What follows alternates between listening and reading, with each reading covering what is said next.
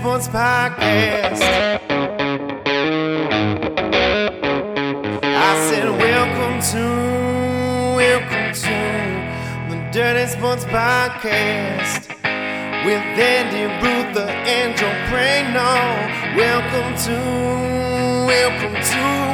the Dirty Sports Podcast.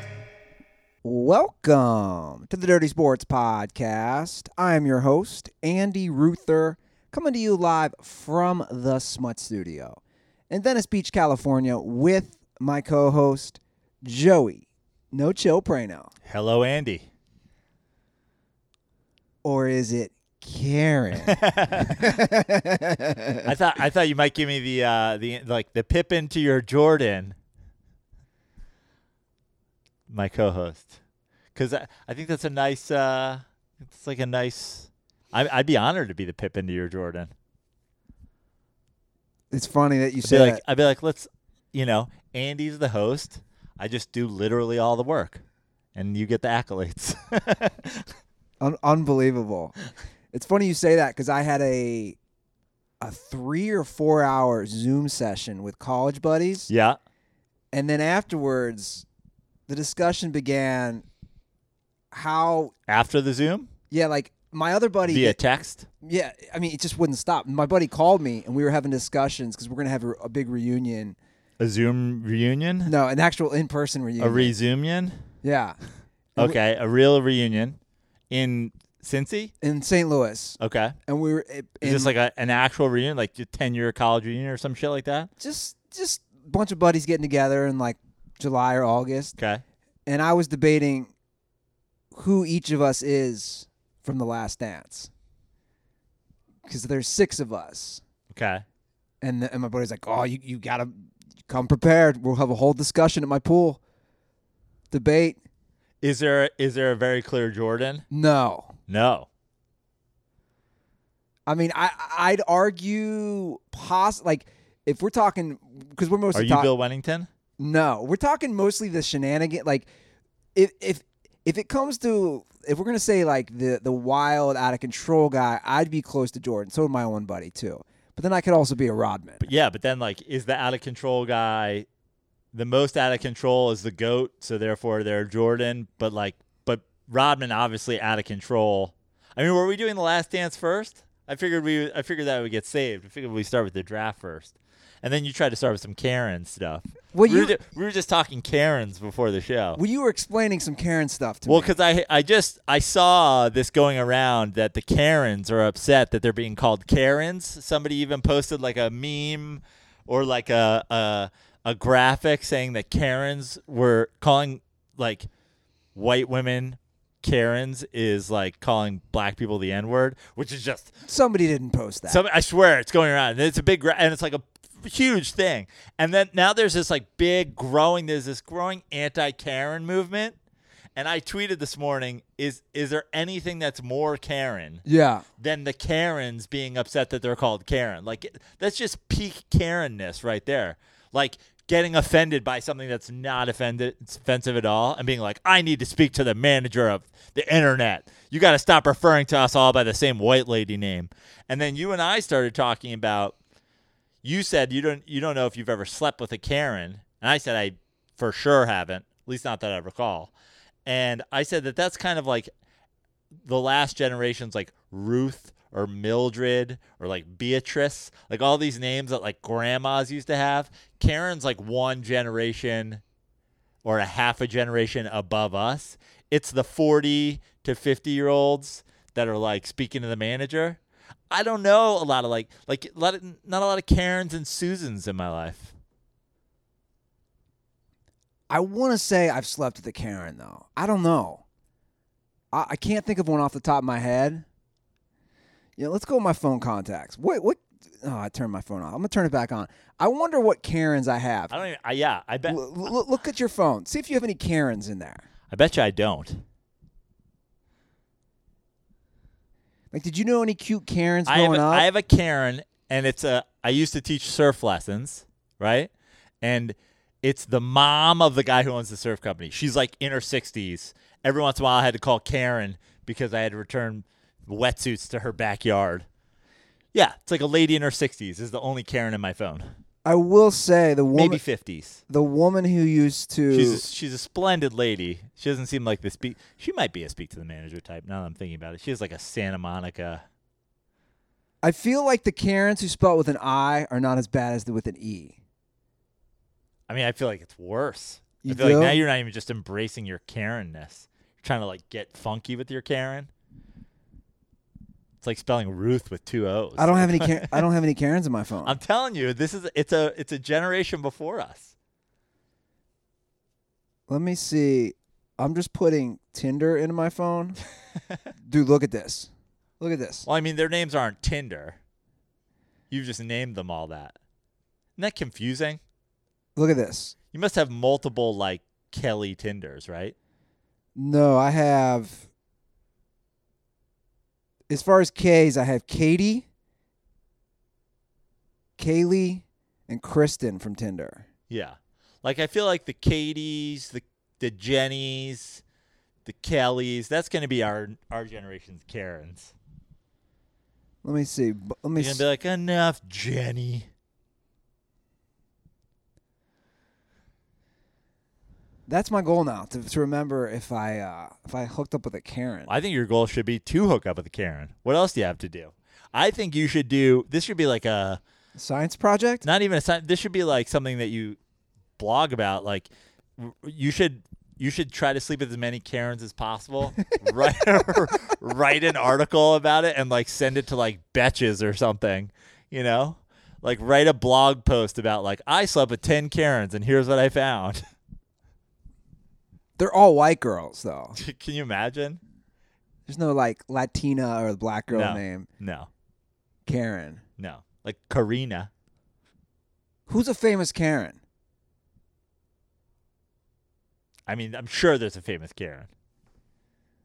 I mean, we're down this rabbit hole. I'm gonna put it. I'm gonna put in famous Karens in my computer. Famous Karens. I mean, who's a famous Karen? Oh, that's bad. Who are the famous Karens? Number one on famousbirthdays.com is Karen Gillian, an actress. Yeah. Famous birthdays of some millennial shit. But there's got to be. Bro. Don't name your kid Karen if you want them to become famous. I mean, there's not many, it's yeah. Just don't do it. I kind of like your idea though. The problem, it'd be difficult to find Karens though on the dating apps. Just like go to Facebook and search Karen, find mutual friends, people in Los Angeles. I mean, this is a great article. I slept with 10 Karens and here's what I found. This is a phenomenal. I want a piece of this. If I help you organize this, can I have 15%? Sure. I'll help you find Karens. It seems like a lot of work. I mean, I'll help you write the thing too. Like we can co-write it. You'll just have to be the, our petri dish. It's a lot of work, man. It's fun work though. What else do you have to do? You're quarantined. I quarantined with 10 Karens. Let me speak to your manager. Sleeping with 10 Karens in 10 days. It's a great article. But it doesn't sound fun because I honestly think it could be a documentary. This could be a Netflix. When you think Karen, you don't think, hey, sleeping with the Karens. It's like sleeping with the enemy. These are the type of girls that aren't going to be pleasurable in bed, though. Also, this is definitely a documentary. The conversations about you talking to Karens about being named Karen in the age of Karens. You could start with my friend who's a surf instructor's mom. She lives in Santa Monica. You said she's 60. I mean, I'm saying we got to find Karens here. Let's start where we start. I did go to grade school with a Karen. If anybody knows Karens in the greater Los Angeles area, please email us at 30sports.com. The woman who used to run this building was a Karen. She was the meanest person ever. She would always try to speak to the manager, and she was the manager. Dude, she was a total bitch. Yeah. It's a self-fulfilling prophecy at this point. Yeah. Don't name your kid Karen. Yeah. I love this. The Karen episode. Dude, I just it's again a lot of work. I might not have much going on. In fact, maybe Karen can get my sleep schedule normal. It's out of control. I love it. I'm going to bed at 5 a.m. Well, what did you do last night? Like, were you up watching TV? Yeah, well, I watched. Is it true that now that Bilbo's gone, you have taken to staying up till 5 a.m, sleeping on the couch? Except I exercise. And don't sleep for 12 hours. At any point before going to bed at 4 a.m., did you eat a cheese stick? No.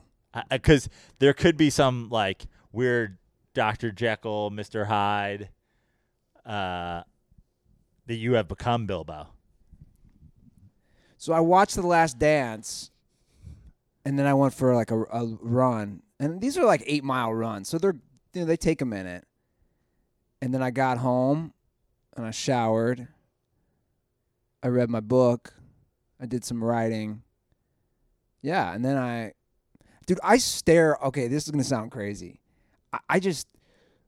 I want to do, and we're not going to do it now, but I want to do an episode where we talk about things we've learned about ourselves in quarantine, because I think that's kind of interesting. Okay. I've just learned I don't binge. I don't care about TV and movies to like binge. Or I shouldn't say that, to watch daily. So I'll find myself just sitting in here. I know this sounds, people are going to be like, Ruther's a serial killer.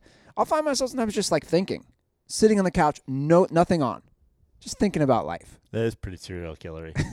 Speaking of which, great transition into I started Mindhunter on Thursday evening and finished it yesterday morning. See, that's what I'm saying. 2 seasons of Mindhunter, basically 2 days. Friday, Saturday. Yeah, basically 2 days. I mean, to put it in context, I started watching Bond movies. You got 3 in and then you stopped? No, I finished the Sean Connery last night, so I think I'm 6 or 7 in. But my point is, I'm 6 or 7 in 2 weeks later. I told you too. Like you got to be mixing. Like every time you go to the TV, you can't be watching. It's just too similar. It's just too much of the same thing over and over again. No, I watched. You got to mix in some other stuff. Okay, so Friday night, I actually got really, really baked. Like, you saw what happened to DiGiorno Pizza. Yeah. How did that even happen? Seems like you pulled it a little early, first of all. So it said 18 to 21 minutes. Yeah. And I was at 20, and I could tell it still looked undercooked, but I was so hungry, I had the munchies, and then it got stuck to the middle tray, and I took it out, and I couldn't get it. I had my spatula, and I was trying to get, dude, it was a mess. I ate the whole thing. Yeah. It's still pizza. I thought of you. I was like, Prano, it's still pizza. Yeah, it's still pizza. And then I watched. Put it into a bowl and dice it. It's still pizza. I watched that new Hemsworth movie. Is that like the Extinctor or whatever? Extraction. The Extraction, right. How was that? I've heard terrible things. I mean, look, dude, when you're an edible and like a joint deep, whatever, a lot of action. Yeah. That's all it is. I watched The Last Dance. I watched that Beastie Boys documentary, which is on Apple TV, and I watched 2 full seasons of Mindhunter, which was great. First season was really good. Second season fell off a little bit. Supposedly it's they don't know whether or not it'll come back, which is like, God damn it, I wish I had looked into that before I started watching it. Well, I looked into it after you told me to watch it, and then I realized it's an actual scripted show. Yeah. I was hoping. I wasn't sure forever. I had heard people talk about it. I was like, oh, is it and then when I realized it was a scripted show, I was like, huh, interesting. I give it a shot. I really liked it. I especially really liked the first season. And then I watched the Black Mirror movie where you get to pick and choose what happens. Mm-hmm. Bandersnatch. I watched that. And again, it wasn't that good. When you're sleeping with these Karens, be careful of their Bandersnatch.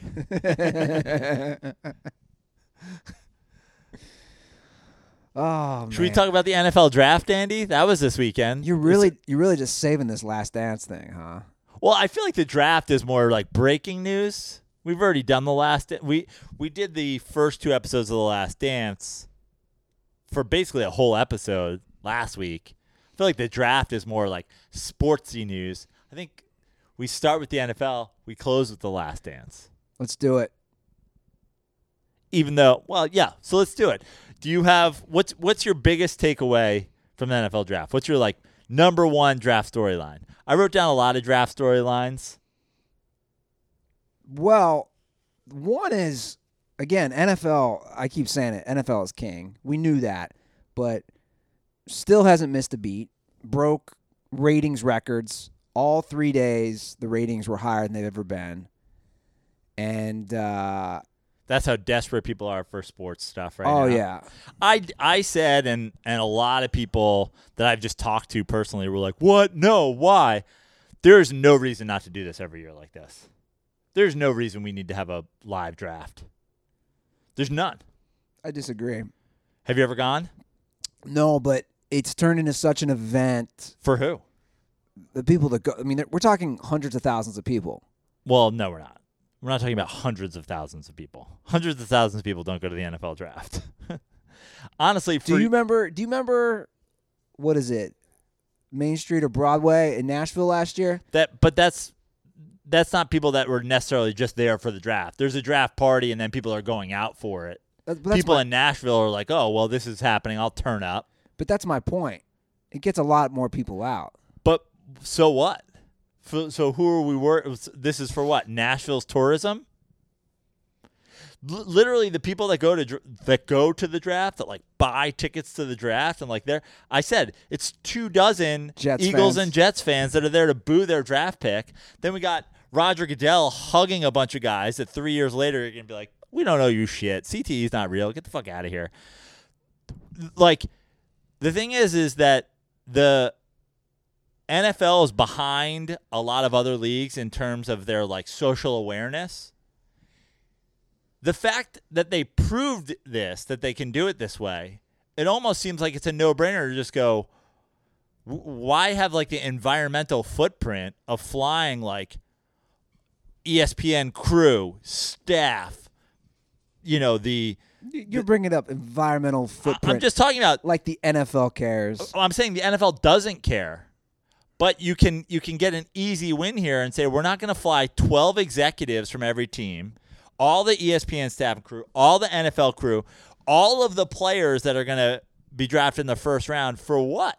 For what? For a photograph of them shaking Goodell's hand? It just seemed like it barely missed a beat with this. So to me, there's just no reason you have to do it. And the fanfare of it all is like, you've never gone. I've never gone. We were going to go this year because it was in Vegas because we were like, oh, it's basically just an excuse to go to Vegas. But, like, I've never in my life once outside of Vegas said, let's go to the NFL draft. Well, ever. I do. And it was in New York for years. I do like how they show the homes, and we got a lot of great content. That was the other thing. The homes of the players, the homes girlfriends. of the coaches, the homes. It was. I thought that there was a ton of content that went into like the social media push of the draft because it was at home. The Vrabel family, obviously. The Vrabel family, Cliff Kingsbury's home setup. Cliff Kingsbury, like, he bought a country club in Arizona, and he's watching the draft alone with no socks on, just Kingsburying it up. If you zoom in on that Cliff Kingsbury picture, he has an outdoor day bed that has 700 pillows on it. I mean, is Cliff Kingsbury's wife a Karen? Is there a Karen Kingsbury? No, he's not married. He was. His mom must be a Karen because he has 700 pillows on his day bed. I did like Inside the Homes, and obviously there was a lot of controversy. I don't know why ESPN would post mom was a drug addict for 16 years. I mean, that was the basically the main story. I've never seen anything as aggressive as ESPN this year during the draft, finding the worst thing that ever happened to somebody and making it a must mention. Everybody's like, and then his brother died. And I mean, they would go loose They'd be like, his uncle's second wife was killed in a violent plane crash. You're like, did he even know her? His dad once dated a Karen. Like, Jesus. Dude, they listed that one of the players' mom was a drug addict and was battling addiction. Why are you airing out the family business? I know. And they put it on the screen. On the screen. Yeah, I mean, that's just like an ESPN. That's where ESPN has to take a huge L. It's like, well, they did. How many people made the same joke on the internet? It's like, why are you bringing up the worst thing that ever happened to all these people? Like, every guy. Every guy. Yeah, it was ridiculous. Yeah. I mean, I don't get it. I said, if you like signs that you're going to be a top NFL draft pick. Your dad died when you were a child in some sort of violent crime, and the only thing he left you in the will was a black leather love seat where you will pile your entire family on to watch the NFL draft, to watch you get drafted. And Roger Goodell was stumbling. Stumbling, mumbling, tumbling. Yeah, he was struggling. He went from standing up in a suit to like leaning on some shit in a sweater. Fifth round, he was like laying on the floor in a Snuggie. But even first round, I posted that clip where he didn't know what year it was, and he didn't know what where city. Yeah, that was like mid first round. I was like, get the guy an earpiece. What is happening here? Yeah, I honestly, I just don't. I thought it was more. Obviously, we're sports starved. I watched more of this draft than I've ever watched a draft. I thought it was interesting to see all these guys at home, to see them all with their family, to see the coaches at home. Bill Belichick's dog was running in the draft at one point. Bill Belichick's dog was like monitoring the Patriots draft picks. Bill Belichick is the head coach and GM of the Patriots. At one point, their war room was an empty kitchen with a dog in the chair. You can't make this shit up. Yeah. By the way, the Packers should hire that dog. Because the Packers fucking hate Aaron Rodgers. What is going on? That's definitely one of my top headlines. Well, who's the backup for the Packers right now? I don't know. So neither of us know. They had somebody last. I mean, did they get? Was it like Deshaun Kaiser last year or something like that? They signed somebody last year after starting Hundley a couple of years ago. But this isn't a backup situation, right? They took a guy in the first round. If you wanted to, you could sign a guy to be the backup. I mean, look, dude. Go get Joe Flacco. Go get, You're still big on Aaron Rodgers. He fell off a lot last year. He was 13-3. They made the NFC Championship game. His team was 13-3. Okay. I'm just saying, his team got waxed twice by the 49ers. Like, he fell off a lot last year. He did. I'll say it again. The one thing is just judging quarterbacks. People are like, oh, QB wins isn't a stat, and quarterbacks, and like, you still have to look at the fact that the Packers have this disarray. Everybody's saying Aaron Rodgers hates McCarthy. They get rid of McCarthy. They bring in a brand new head coach. Everybody goes first year. They always say it takes a half a season under a new offensive system. They went 13-3 and went to the NFC Championship game, which begs the question, okay, they get waxed by the 49ers. That they're one team away from the Super Bowl. So do you try to adjust your team to beat that 49ers team, or are you giving up? Like, it just seems like the Packers might be punting on the Aaron Rodgers era. Well, I just think that, one, they, in my recent memory, were one of the worst 13-3 teams that I can recall. I mean, you are Mr. You have pulled the Bill Parcells, you are your record quote on this show numerous times. I have, but that doesn't mean that you still can't be. That division to me is a weak division compared to some of the other ones. I'm not saying punt on Aaron Rodgers, and obviously he's the starter. In the 15 years, again, since they drafted Aaron Rodgers, they haven't drafted a skill position offensive player in the first round. It just seems to me like if you're 13-3, whether you're a strong 13-3, whether you're a weak 13-3, you're one game away from the Super Bowl. You should be able to adjust your team in 3 to 4 facets and compete again for a Super Bowl. And it just seems like wasting your first round pick on the only position on the field that you're pretty much set at. Not to mention in the second round, they go out and they get a running back. Running back and quarterback were great for them. They need a wide receiver. They've refused to draft one. Yeah. And they're trading up to get this quarterback. Sure. Why don't you trade up to get all these receivers that fell? I mean, Judy falls, Lamb falls. Like, these guys are, because the Raiders do another classic Raiders storyline, because the Raiders had to have the fastest receiver in the draft. Why do the Raiders love speed so much? Al Davis will his ghost. His finger comes out of the ground like Tales from the Crypt and just points at the guy with the highest 40 time.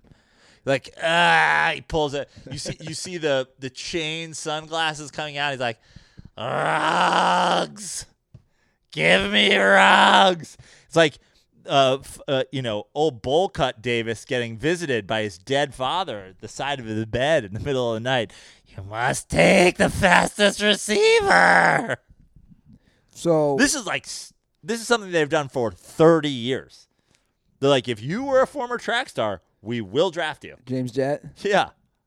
So the Packers' backup was Tim Boyle last year. Okay. Whoever that is. Right.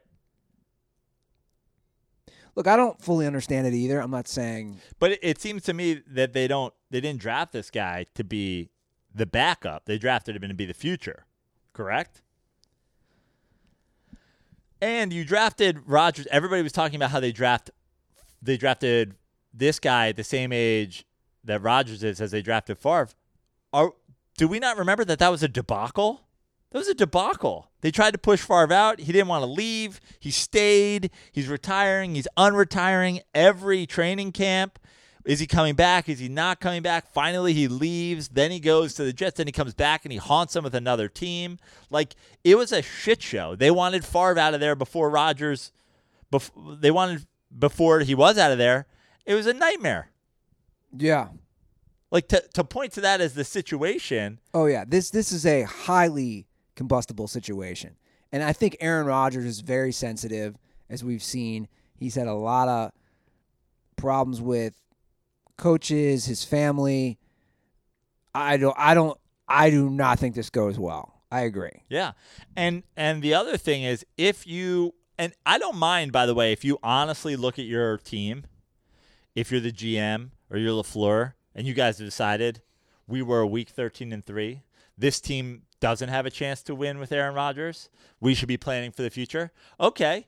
There are people that want Aaron Rodgers if you make him available. I understand that he has a huge cap number. I understand, but there are people that will make it work. You think Bill Belichick's just sitting over there going don't give me Aaron Rodgers? He will figure out a way to make it work if you're saying that Aaron Rodgers is available. But it seems like they're fence sitting here, that they're doing neither, that they're neither giving up and going we're not as good as our record is. This is a build for the future. But they're also not going, let's give Aaron Rodgers one last shot here in the next 2 to 3 years. Well, obviously, they won the division last year. And again, I would argue it's still their division to lose, because the Bears are, I don't know what's happening. Nick Foles, and they have a Nick Foles, Mitchell Trubisky situation. Kirk Cousins and the Vikings, and then you have Detroit going to Detroit. Yeah. Yeah, I don't know. I don't fully understand it. Obviously, a lot of people were surprised, especially to trade up for that pick. The other quarterback headline, of course, is Jalen Hurts in the second round of the Eagles, which is only kind of fun and funny because Eagles fans can't face the reality. they're trying to convince themselves this is some sort of like Taysom Hill, Jalen Hurts is going to come in and run all these weird packages situation, or that I have Eagles fans that I'm literally on a group text with that are like, this is trade bait. I'm like, you don't draft a guy in the second round to trade him later on in the draft. That's not how that shit works. They clearly got a guy as a security blanket for a quarterback who's always hurt. And it wasn't a terrible decision, but like at the same time, the Eagles, like a reckless draft, if you ask me. They go small, speedy receiver again. They go Goodwin. They trade to get Goodwin from the Niners. They go Jalen Hurts. Like they're just trying to put together like a receiving core of Deshaun Jacksons, and they're going to have a Wentz Hurts, by the way, which is just hilarious to think of. That's how their depth chart reads. Wentz Hurts. It's like a headline. It's like Tracy Morgan wrote a Philadelphia headline. Wentz Hurts. So yeah, that was a hilarious storyline for me. Jalen Hurts is interesting. You don't watch much college football. I obviously got to see him play a lot this year for Oklahoma. And when he was at Bama, he didn't have the passing skills, and he was more of a runner. And as far as the development at the position. But then under Lincoln Riley at Oklahoma, as he's done with so many other guys, he really flourished this year. I mean, he came second in the Heisman voting. And I thought he's a nice little sleeper of – he comes from big programs, but he battled a lot of adversity, which I like, right? He gets demoted for Tua.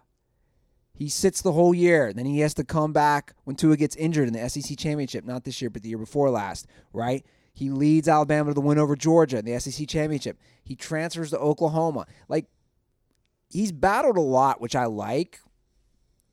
I actually don't hate it. It is proof that no matter what anybody thinks about Carson Wentz as far as the contract, especially that he just got a big contract, the Eagles front office is clearly worried about his health. I mean, that's the thing. And that's why, to me, it's like it's not as crazy as a draft pick as you'd think, but it still is. But if you're an Eagles fan, don't convince yourself that the Eagles spent a second rounder on a guy that they're going to like come in and try to run, the Wildcat with.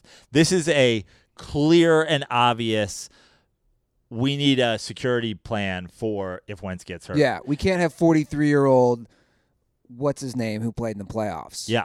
Who gives us zero chance. Yeah. So, McCown. I mean, it is still hilarious, though. It's just like, as a Giants fan, I'm like, yes, do that. This is good. Yeah. So here's a couple of other headlines. I mean, speaking of my Giants, the Giants go O-line heavy, tons of O-linemen, including Andrew Thomas from Georgia. Of all the tackles, I mean, I was begging that if they didn't trade back, they took one of these tackles. And I actually thought that the number of great offensive tackles in the draft were so high that I thought for sure they would draft back and just take whichever one was available to them wherever they drafted back. Supposedly they tried to, and it didn't really work. So they ended up taking Andrew Thomas, which I don't watch a lot of college football. I did my briefings. I thought Wirfs was going to be the guy that goes to them if they had to sit at 4, but they take Thomas. But they go heavy O-line across the board, and they take McKinney from Alabama in the early second round as a safety. And so I like the Giants draft. Just give me all the O-linemen. Give me them all. What the Giants did is they made up for the 4 straight years where they randomly ignored the fact that their offensive line sucked, and they took 7 offensive linemen in this draft, and I'm okay with it. Herbert, as I said on our show pre-draft, goes to your LA Chargers, stays on the West Coast, little Oregon boy, coming to the Chargers, big arm. They're going to make him grow a beard. They're going to give him Fouts' number. They're going to change his name to Justin Fouts. Are you excited about this? Sure. As far as I think they did draft pretty well, I felt. Yeah, they got the linebacker Murray. Murray from Oklahoma as well. And then they got local kid from UCLA, Josh Kelly at running back. Oh, look at you! Did you get an email from the Chargers? Oh, they emailed me nonstop. I liked, and even the 7th round, the KJ Hill pick from Ohio State. The Chargers, dude, I get 3 emails a day from the Chargers. That's amazing. Dude, they are so desperate. So the Chargers set up like some virtual draft party for season ticket holders. I'm telling you, I think if I stick with season tickets, I think by the end of this football season, we'll have a Dirty Sports Box suite. Great. I'm honestly like excited that you have Chargers tickets because like obviously I'll get involved in this. I'll go to some Chargers games. I got 2 tickets. Yeah. I don't watch enough college football to like have a really strong opinion on Herbert, but I do like the pick from them there. They need a quarterback. They get the big arm West Coast kid. I feel like whether he is a great NFL quarterback or not, I feel like he has a style of play that they can build a culture around. Like, let's let it fly. Like, let's chuck the ball downfield. Well, they got cool uniforms. They have great uniforms. It's a start. Yeah. I liked, and I texted you about it, Simmons, who a lot of people were talking about the Giants maybe taking defense at 4, goes to Arizona. The Arizona Cardinals are going to be a problem, and they're going to be a problem, like, relatively soon. They just keep adding guys who are, like, very versatile. I feel like they're going, like, new school NFL style. I don't know that this necessarily translates into winning a Super Bowl, but they're going to be sneaky. They're going to beat some NFC West teams next year in some games in Arizona. I mean, they draft a guy who's played basically every position on defense besides the defensive line. They're going with the high-powered offense. They get Hopkins. I like that pick from Arizona. Their coach is dressed like Their coach, yeah, is about to go to a nightclub in Scottsdale. He's just waiting for the call from the VIP host saying that the table's ready and the Red Bulls and vodka have been poured, and then he will take his golf cart to the club. The 2 wide receiver picks that fell, like I said, I think Judy to the Broncos and Lamb to the Cowboys, both great gets for those teams, especially Lamb to the Cowboys. I know Tug was bonering out over that. How many weapons Dak has, and they'll still miss the playoffs next year while he puts up the greatest number? Like, we're going to have a real Kirk Cousins situation on our hands where they just keep franchising him for the next decade, and he somehow makes $300 million without ever getting a contract and without ever making the playoffs. It's going to be fun. I like the pick of J.K. Dobbins for the Ravens because they already have Mark Ingram. They already have all those fast receivers and, of course, Lamar Jackson. I think now you have a 1-2 punch. J.K. Dobbins is fast as shit, and he's really good. Yeah. And it just, like, Ohio State guys are good in the NFL. Yeah. Like obviously the SEC gets the headlines, deservingly so, because they had that many draft picks. But, I mean, did you see the stat? The first 3 picks, if at one point played for Ohio State. Right. Obviously, including Joe Burrow. Yeah. But my point is, those guys, for the most part, I would say, Ohio State guys, for the most part, are good in the NFL on all positions. I feel like for sure good. Like, that's the thing is, like, you don't hear about a ton of the busts Exactly. from there. And some of the guys over the years who, like, there have been guys over the years who you're like, he went to Ohio State? And then you have other guys you're like, okay, he was supposed to be great, but he ends up just being, like, a contributor. But honestly, when you draft a guy in the NFL draft, if he becomes a contributing member of your team for 5 to 6 years, like, I don't care if he was the 2nd overall pick, that's a win. Yeah. Like, that's just the business in the NFL. It's like some guys can't hack it. No one except quarterbacks essentially plays 10 years. Yeah. You know? I mean, we talked about it, like the fact that Michael Thomas, that Ohio State guy, you're like, what? Yeah. Like, I barely remember that. I thought the Colts drafted really well. They get Pittman from SC, and then Jonathan Taylor, the running back from Wisconsin. Yeah. Who behind their offensive line will be great. And then, of course, they go and get Eason I believe in the 3rd round, right? Yeah. And so it's now, I don't know where the QB depth chart breaks down, but we've got Rivers, What? Eason, and Jacoby Brishgoli. Why don't you just tag Tug next time in your tweet? What? Why? I'm not. Just because Tug, thought extending Jacoby Brishgoli. Joe, we call that a subtweet. Oh, is that what we call it? That's a subtweet. Just because Tug thought giving him $30 million when he was under contract for absolutely no reason, when they were clearly in the market for a quarterback and didn't believe in him, was a great move. So now the 3rd quarterback on the Colts is the 19th highest paid quarterback in football. Is that still good value? I'm going to say it right now. I think the Colts win the division. Now that they have a quarterback? Early prediction. Well, not just that. Like you said, they drafted well. I love Jonathan Taylor. He was amazing at Wisconsin. And you're right, behind that offensive line. And then Texans are a fiasco right now. Yeah, for sure. And I like the Titans. I like Mike Vrabel, but I see like a hangover. Sure. I could see that too.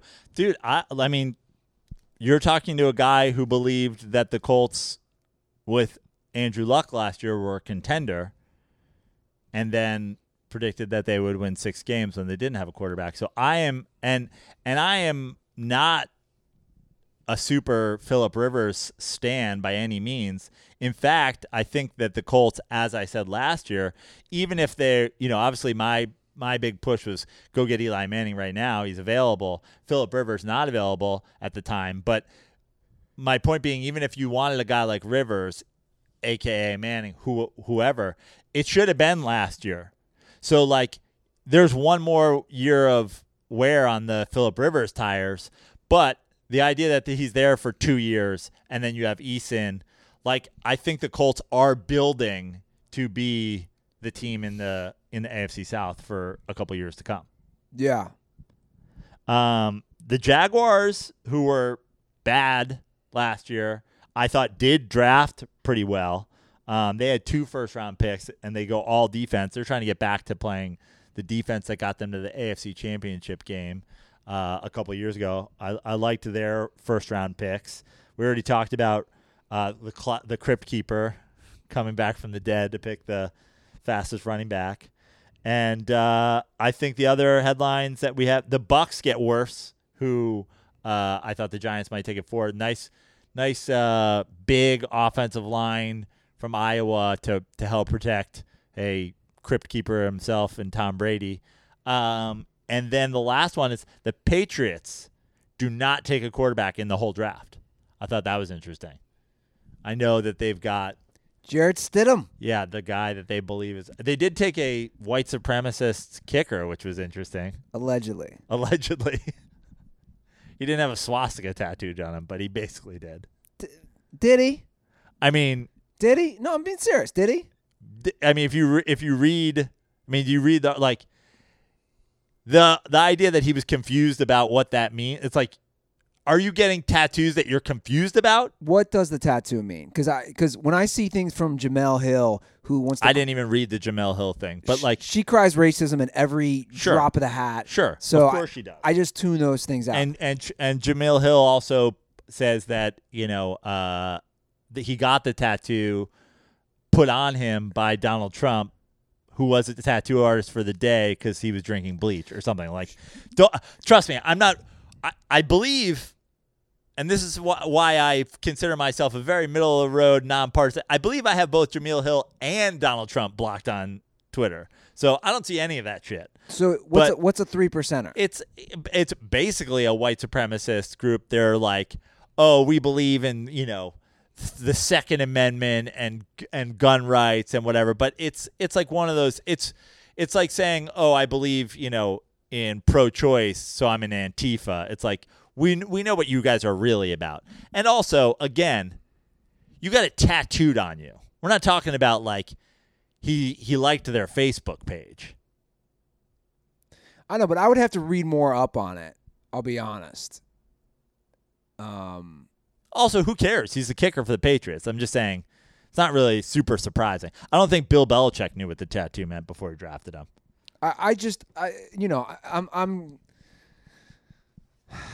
I'm sensitive to people who just want to label stuff like racist or Well, let me ask you a question. It's not a matter of like I think if you're tattooing something on your body, like you wouldn't get this tattooed on your body these days, right? Like you wouldn't get like this is just when I grew up. This was just like okay, good job.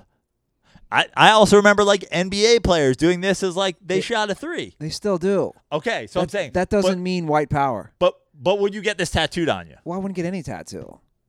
My point is, even if I shot a lot of 3s in the NBA, I wouldn't get that tattooed on me these days for fear of being called a white supremacist. I know, but I again, you see so much shit out there, and I mean that's why, like for me, it's just like social media is just so bad. Like I read I briefly perused, I should say, a whole tweet thread on this guy, and it's like one of the things is, oh my God, he attended a Jordan Peterson seminar. And this guy's like, well, Jordan Peterson, it's like, dude, you don't know shit about Jordan Peterson. Read his fucking books. Like, he's not a white supremacist at all. Like people just want to say stuff because it's attention grabbing and they just want to make blanket statements. And I hate that. That's what I hate the most of like the age we live in. So, like, for me, I want to do research on something, if that makes sense. I'm not saying what you're saying isn't true, but I'm not saying, by the way, I'm saying the Jordan Peterson, neither here nor there, but it's like, again, where there's smoke, there's fire. Like, sometimes. Usually. That's where the phrase comes from. No, I know, but I'm saying when certain people, again, like a Jamel Hill. It's not like I don't think anybody's going, he went to a Jordan Peterson thing. He's a white supremacist. I think they're going like, he has a 3% tattoo and he's got the, high and tight fucking Richard whatever side part haircut and he went to a Jordan Peterson thing. It's like you're adding all these things together. My thing is a lot of these people, again, who make blanket statements like her, I would love to talk. Like, I feel like I could pick her argument apart because it's all just based. Well, that's why I block the people like on Twitter. Like, I never need to hear from Jamil Hill. I never need to hear from Sean King. I never need to hear from Donald Trump. I never need to, like, if this is something that gets shared to me all the time and I just go, well, I don't care. I never need to hear Skip Bayless. Skip Bayless, you blocked. So all the time I'll see tweets of people quote tweeting something and then it says unavailable to me because I'm like, I've blocked that or they've blocked me. Can I say one last thing about the draft? Sure. About my hometown team. It's really disappointing that Joe Burrow is just allowing himself to be drafted by the Cincinnati Bengals. I'm being serious. It really is. He seemed excited about it, though. But it's sad. You think he should have gone the Elway Eli route? Yes, 100%. And it's even more sad to see somebody like Mel Kiper Jr. defending the Cincinnati Bengals. Did you see this clip? Dude, Mel Kiper Jr. is on the list of people that I just mentioned. But he is. Mel Kiper Jr. was sitting in front of a green screen. He had like, did you see the background Mel Kiper Jr. was working with? Where is Mel Kiper that he couldn't have his natural background? That's what I want to know. Is that some sort of like, is there some sort of like Silence of the Lambs type of like, torture chamber that's happening behind him? Why is Mel Kiper have some weird green screen that has a Notre Dame football on a stand, a fake picture of like the Brooklyn Bridge on the wall, a bunch of like it was a fake computer screen with just the ESPN logo on it? It was the weirdest thing ever. Where is Mel Kiper that he can't just be sitting in his library? Did you see what Mel Kiper Jr. said to defend the Cincinnati Bengals? Every single time Mel Kiper was talking, I was looking at the background of his room. As an organization, he defended the entire organization on the Stephen A. Smith show. And it's like somebody sent me a clip of it, and it's just it's repulsive to see. He's like, the Bengals aren't nearly as bad as everybody says they are. Like, he's bringing up, they made 5 playoffs recently in a row. It's like, dude, he literally cited as far as examples of a good organization. The Super Bowls that they made in 1981 and 88. But again, Mel Kiper Jr. at this point It's like, dude, these are 30 plus years ago. I mean, I saw the tweet. I forget who put it out the day of the draft, is saying that we're 8 years removed from his guarantee that Jimmy Clausen will be like a starting quarterback in the NFL in 10 years, or he'll quit his job. Yeah, I saw that. Like Mel Kiper Jr. at this point, and I'm not saying that everybody's going to nail every draft pick.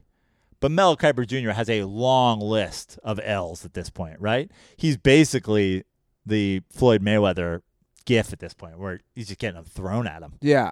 Well, back to the point of Joe Burrow, it's disappointing because I just want to see more people stand up to that awful organization. But I think, and I don't even think Joe Burrow would have had to go the Elway Eli route. I think he could have made it I think if he had shown any sort of hesitation whatsoever in wanting to go to the Bengals, they had an easy selection of Chase Young, arguably the best player in the draft anyway, playing in Ohio. I think they could have easily made that switch. But Joe Burrow seems to be pretty darn excited about playing for the Bengals. He had his Athens, Ohio, T-shirt on. He's got the state flag on his shirt. Like, he's there. He's loving it. He went to Ohio State. He wanted to be in Ohio. Again, I wish him luck because I think he was a great college player, and I think he's a good kid. But man, like it's funny. You see Bengals stands, like the fandom we talk about on our show of local team. It's delusional. They're like, look at the weapons. He's got AJ Green. He's got Joe Mixon. They're listing these. It's like, dude, he still has a dipshit owner. That doesn't change. It doesn't change overnight. I think I saw 21.5 over under 21.5 touchdown passes for Joe Burrow, year one. That's basically one. It's less than 1.5 a game.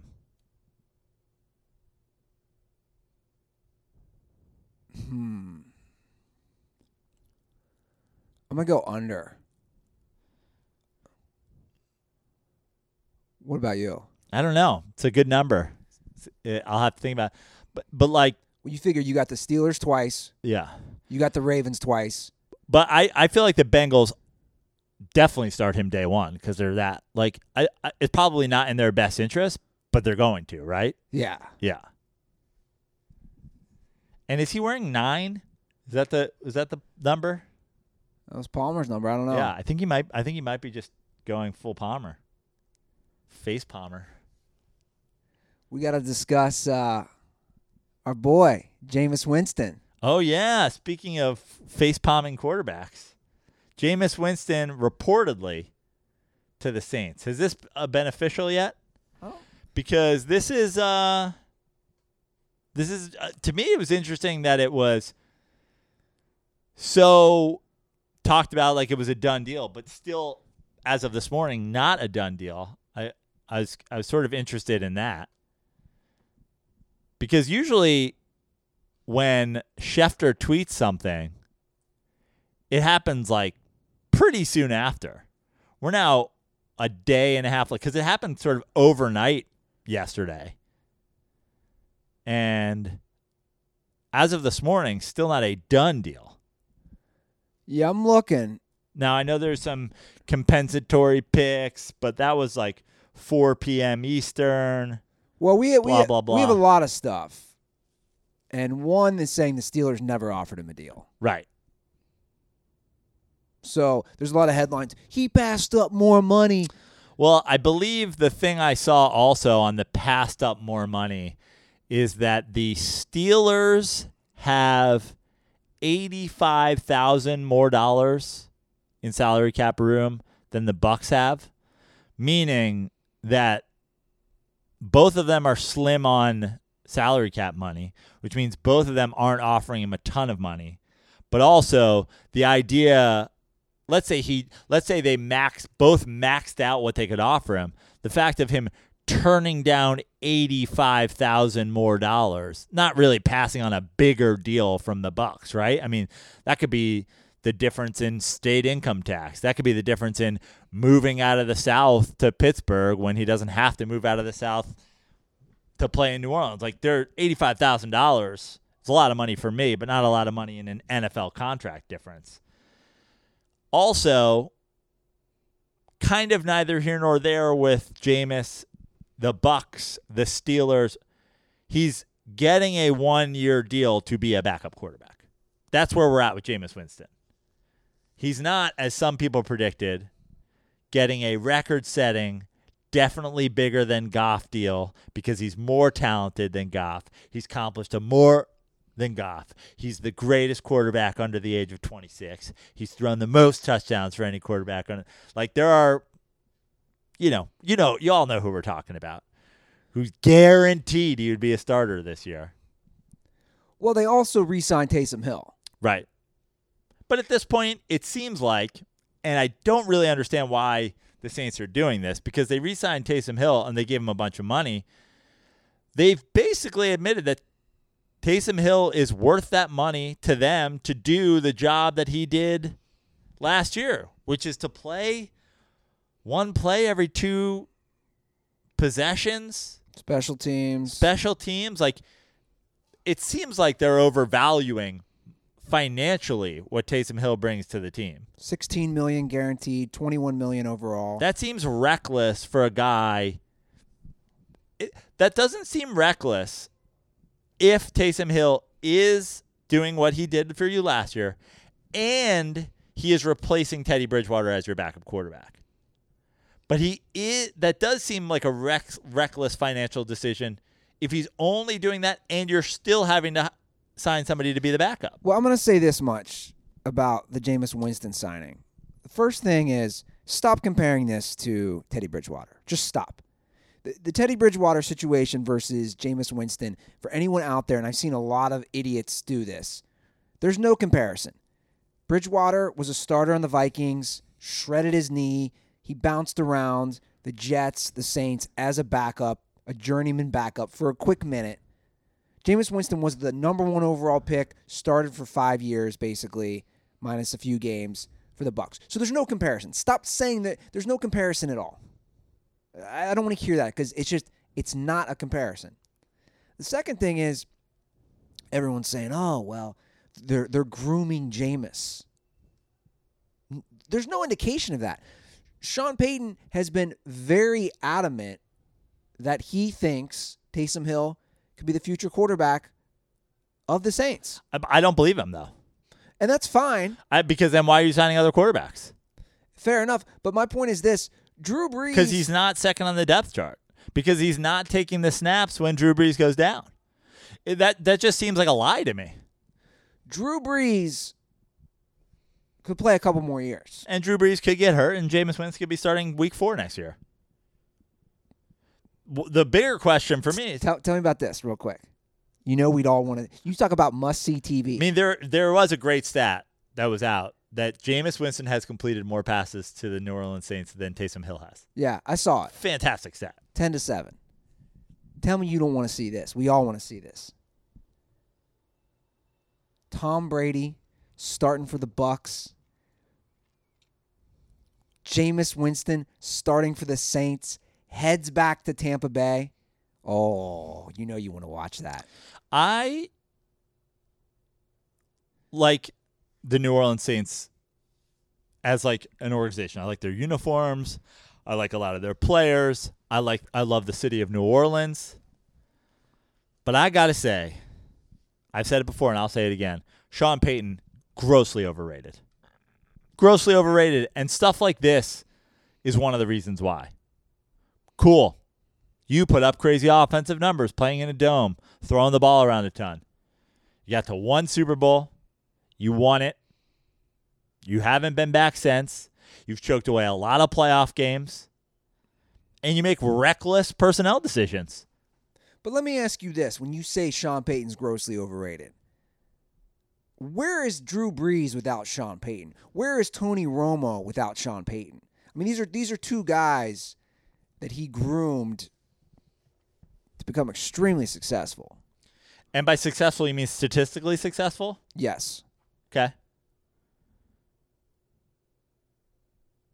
The quarterback who's thrown for the most yards to win the Super Bowl is Eli Manning. How about this comp, Joe? And let's see how you're not going to like it, but I'm going to do it. Sean Payton is the Mike D'Antoni of the NFL. It's because if you look at the only reason that's a disrespectful comp is because the rest of the NFL isn't playing Sean Payton's offense. The rest of the NFL isn't like, we are doing this where we're going to try to have our quarterback throw for 5,000 yards and win the Super Bowl, and we're going to build a team that's the way Sean Payton does it. Now, there are certainly aspects of Sean Payton's offense that are used around the league, but that's, it's like saying, Sean Payton throws a lot of screens and Andy Reid throws a lot of screens. Well, the reason I say that is you look at, because we're talking about stats. Look at the stats under guys who played under Mike D'Antoni, and look at the stats, again, like I just referenced 2 quarterbacks that have played under Sean Payton. Well, I think a more viable comparison is comparing a Sean Payton quarterback to a Mike D'Antoni point guard. That might be that's a way more viable. If you're the quarterback in Sean Payton systems, your numbers are going to go up. If you're the point guard in Mike D'Antoni's system, you're going to be an MVP candidate. The difference between D'Antoni and Payton is Payton has had arguably plenty of talent to compare. Like, he's had good defenses. He has good running backs. He has good receivers. He has Drew Brees. Like, he's not taking – Sean Payton's not going around and being like, give me the Dolphins, I'll turn them into a playoff team. Mike D'Antoni, again, is criticized for not winning a championship, but Mike D'Antoni is criticized for not winning a championship because he kind of gets close with teams he never should have in the first place. So that's like, it's a double-edged sword with D'Antoni. D'Antoni gets criticized for injecting himself into a conversation that his talent on his rosters says he shouldn't be in. Whereas Sean Payton has talent and goes to playoff games and loses to teams that are less talented. Well, I think the Jameis Winston signing maybe shows, I don't know if I want to say a false confidence, but it shows that Payton thinks he can turn this guy around maybe in the long term, whereas another offensive respected coach and Arians couldn't. Does that make sense? Like, maybe he feels like, hey, but also I can limit the turnovers. But also, he could be like, I know Jameis can throw for 5,000 yards, and that's what we're doing here. Like, it may not be the thing that leads you to a Super Bowl in the NFL, but that doesn't mean I'm going to stop doing it. Like, Brees has thrown for a ton of yards. And they've got one Super Bowl to show for it. But there is no lack of gaudy passing stats in New Orleans. No, I know, but let's not forget how hard it is. I mean, Aaron Rodgers has won Super Bowl. Like, it's really hard to win multiple. That's a very short list of quarterbacks who've won multiple Super Bowls. But they've also appeared in one Super Bowl. And they've also, like, the Brees-Payton pairing has been there significantly longer than the Rodgers-Packers pairing. And also, we all agree that Mike McCarthy fucked up Aaron Rodgers' career, and he has one Super Bowl. Aaron Rodgers has one Super Bowl in spite of Mike McCarthy, right? Don't we all agree that at this point? That the fact that Aaron Rodgers doesn't have a second Super Bowl isn't an Aaron Rodgers problem? I mean, I guess there are some people that are critical, but I would say proof is in Mike McCarthy getting, shot from a cannon and then immediately winning 13 games with a guy who's never coached in the NFL before and sounds like the defenseman for the Calgary Flames. Matt LaFleur comes in and they win 13 games. Like, I mean, I would just argue you're not going to appear in another Super Bowl. Like, because a lot of people treat Sean Payton like he's cream of the crop. Okay, well, where do we put him then? Let's just get to it. As far as NFL coaches go? Yeah, let's give our top tier, and then where do you put Sean Payton? I think that a lot of guys, here's what I'll say. I think that there are coaches in the NFL who at this point in their coaching career don't have the success of Sean Payton, but they're still better coaches. Like who? Frank Reich. Although suspect as hell, I would completely disagree with that. Okay. So if I'm looking at coaches off the top of my head, obviously Bill Belichick, right? Andy Reid? Andy Reid's up there for me. Top 5. McVay? No. Because why? Because the one Super Bowl he got to in like year 2, he didn't win it? He hasn't done enough. So I would have Right, but that's precisely my point. So they're never going to have a resume of a guy who's been coaching for 20 years. Well, hold on. Let me just finish this list. So I'd have Belichick, Andy Reid, Shanahan? Pete Carroll. Not ready to put Shanahan. Shanahan goes from a 4 and whatever team to the Super Bowl in 2 seasons. He's been in as many Super Bowls as Sean Payton has. He's been coaching there 3 years.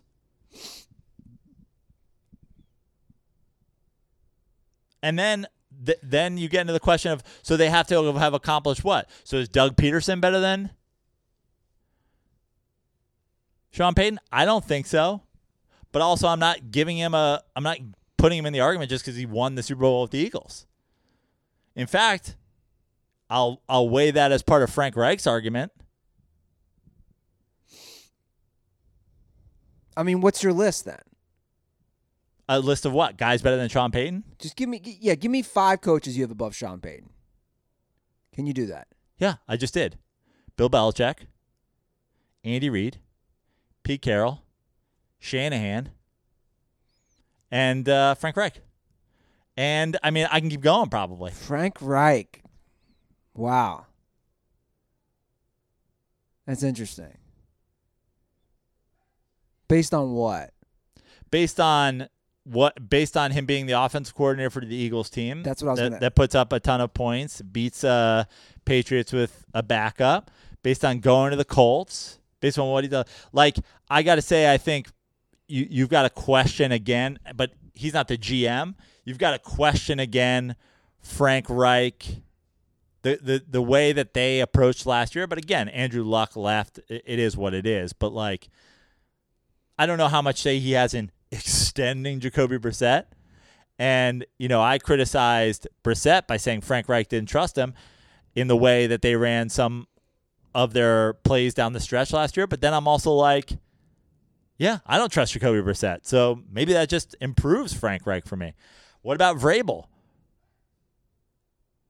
What about, I don't know. But my point is, like, to me, to say Sean Payton is great because he went to a Super Bowl. How long ago is that now? I mean, it's 10 years ago? 10 years ago, but again, they're consistently good. I think this year is an example. Your starting quarterback goes down. They go undefeated under Teddy Bridgewater. Like, to me, that's a sign of a good coach. The team doesn't completely fold. They not only win, they win every game. And then they lose a home game to the Minnesota Vikings. Fair enough.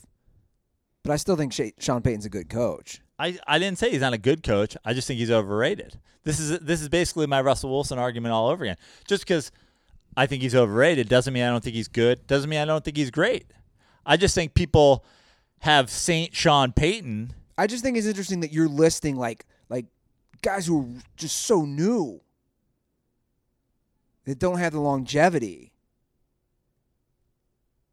Like, it's still to be determined. Like a Shanahan or a Sean McVay.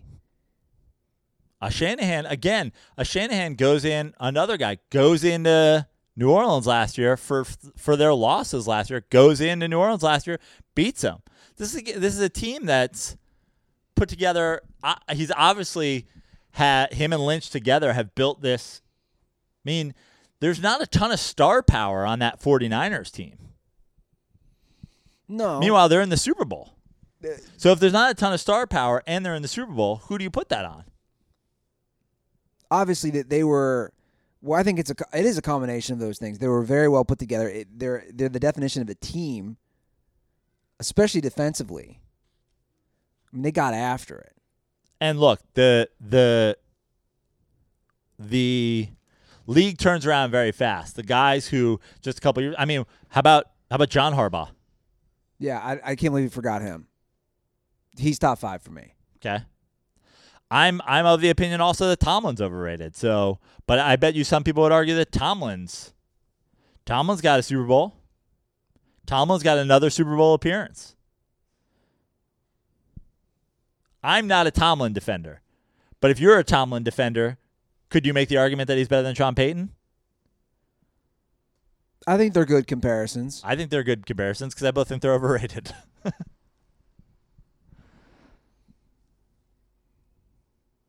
We just need a season. That's all we need.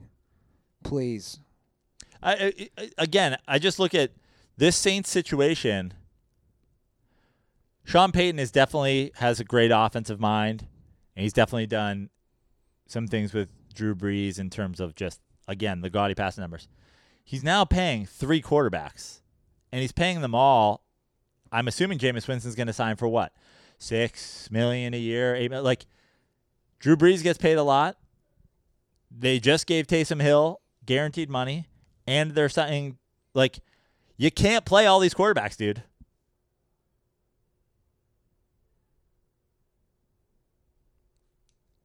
We'll see.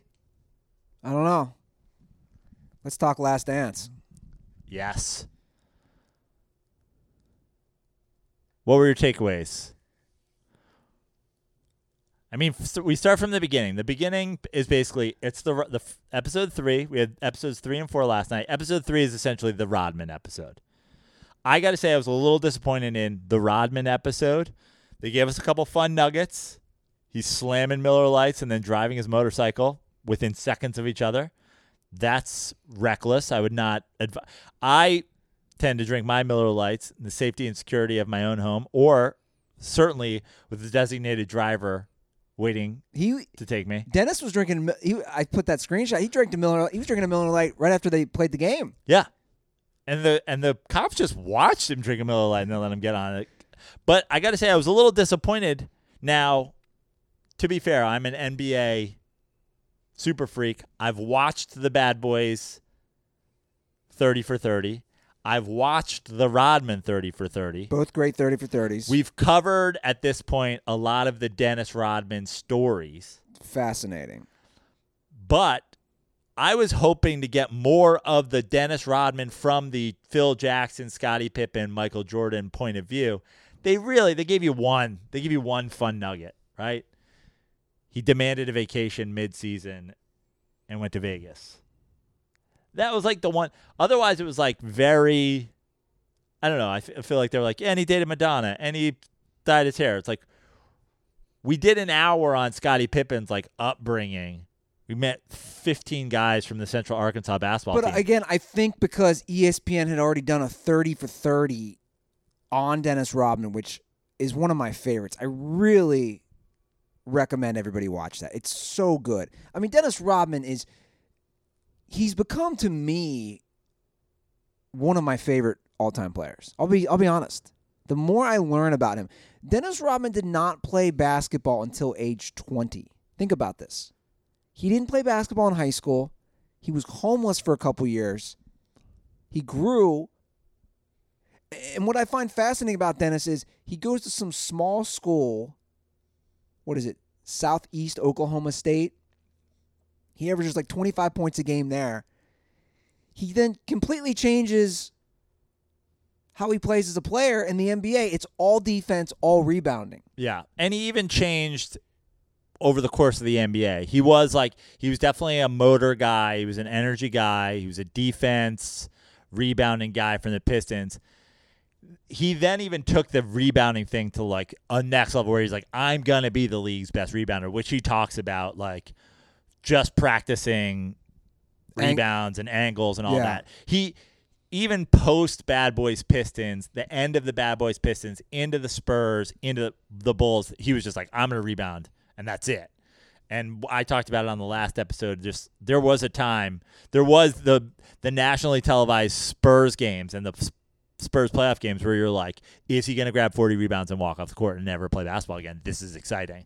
That was when he really did that. But he was certainly a great defensive player. 2-time Defensive Player of the Year. Here's a fun fact. They said on SportsCenter last night. The only people in NBA history to have multiple championships and multiple Defensive Player of the Year awards. Dennis Rodman, can you name the other two? Multiple championships. And multiple Defensive Player of the Year awards.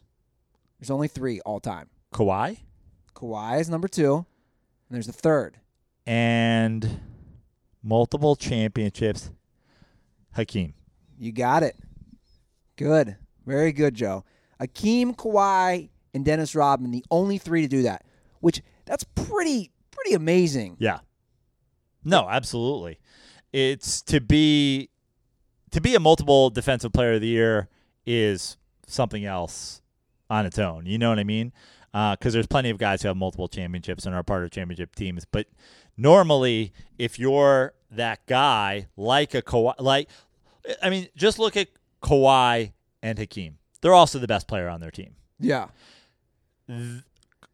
Kawhi goes from being the defensive guy to growing into the best player on the Spurs after guys age out to going into, for sure, being the best player on the Raptors, the best player on this Clippers team. Hakeem's obviously the best player on the Rockets the whole time.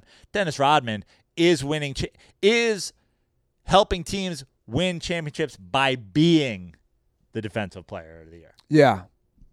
I mean, he's fascinating to me, and they go through that in the 30 for 30, how when he showed up to the Spurs, that was the first time he shows his hair is bleached, and he, has the whole alter ego. And which, if you watch the Bad Boys doc and you watch the Rodman 30 for 30, the Chuck Daly father, yes, like the whole thing that this obviously is a Bulls documentary, and really, let's be honest, it's a Michael Jordan documentary. The whole thing that this sort of glosses over, that is why I was like, they didn't really give us as much of Rodman as I thought, is like, they even gloss over like, then he was outside the palace at Auburn Hills with a gun. He was going to kill himself. It's like, guys, we do, like, again, we're going so in depth on things. We're just glossing over. Dennis Rodman almost killed himself outside of his own basketball arena. He had this thing with Daly. Daly really turned him into going like, be this guy. You could be a Hall of Fame NBA player if you play this way. He was like a dad to him. And when Daly leaves the Pistons, like, and other guys, I believe it was Mahorn, other guys that were bad boys that get shipped around, he really felt like, and you see this with Rodman, he's kind of a weird guy, but like even the shot of him and Phil Jackson being friends, he takes this, like, his basketball, like, you always talk about sports like it's a business. He really takes it like it's a family. He treats these guys like, Rodman has this like soft side to him where like he wants to be your friend. When the Bad Boys Pistons started to shake up, if you watch these other documentaries, he couldn't even comprehend. He didn't understand the business end. That guys were leaving. Yeah. He's like, what do you mean? I mean, it is fascinating. Yeah, Chuck Daly was basically his dad. Rodman didn't know his dad. Do you know the story of his dad? His dad is in the Philippines. His dad supposedly has like 50 kids. Yeah. Something insane. He didn't know his dad. Chuck Daly took him in. Dennis Rodman, when he was drafted in his first few years, he was drinking orange juice. Yeah. He had never drank alcohol. He had never done drugs. He didn't do any of that stuff. And you're right. And he didn't fully understand it. And in a way, Phil Jackson, and they kind of explain it, but not in detail. Phil Jackson was Chuck Daly number 2 for him, but in a different way. Yeah. Because he was older, and Phil Jackson accepted Dennis Rodman for who he was. And to Jordan and Pippen's credit, they all agreed that they did too. Like, they accepted Dennis for who Dennis was. And let's just talk about that. There's a couple of things, and again, this is a very pro Jordan and pro Bulls documentary. There's definitely some Final Cut aspects of this with Michael Jordan. A lot of things get glossed over that don't make the Bulls look as good as they would. Like we didn't get until this episode that the Bulls got swept in that Celtics series. They're like, oh, by the way, they lost the year before in a sweep. Like, there's a lot of things. And to be honest, they also skipped over. The Bulls lost 3 straight years to the Pistons. They only showed 2 of them. They didn't show. They didn't show. They lost in 88 4-1. They lose in 89 4-2. They really focus mostly on they lose in 90 Game 7. Yeah. And they do this whole Scottie Pippen migraine thing and blah, blah, blah, whatever. But yeah, the 88 boat raced. 89, Jordan shoots 46% in the series, and people love to shit on LeBron. Shot 75% from the line. People forget all this stuff because Michael Jordan would never miss free throws, and how can you be the GOAT if you can't make 85% of your free throws, and blah, blah, blah, blah, blah. They were beating up Jordan, no doubt about it, and by beating him up and by him having to do absolutely everything, he was going to the line, he was tired of shooting 75% of his free throws.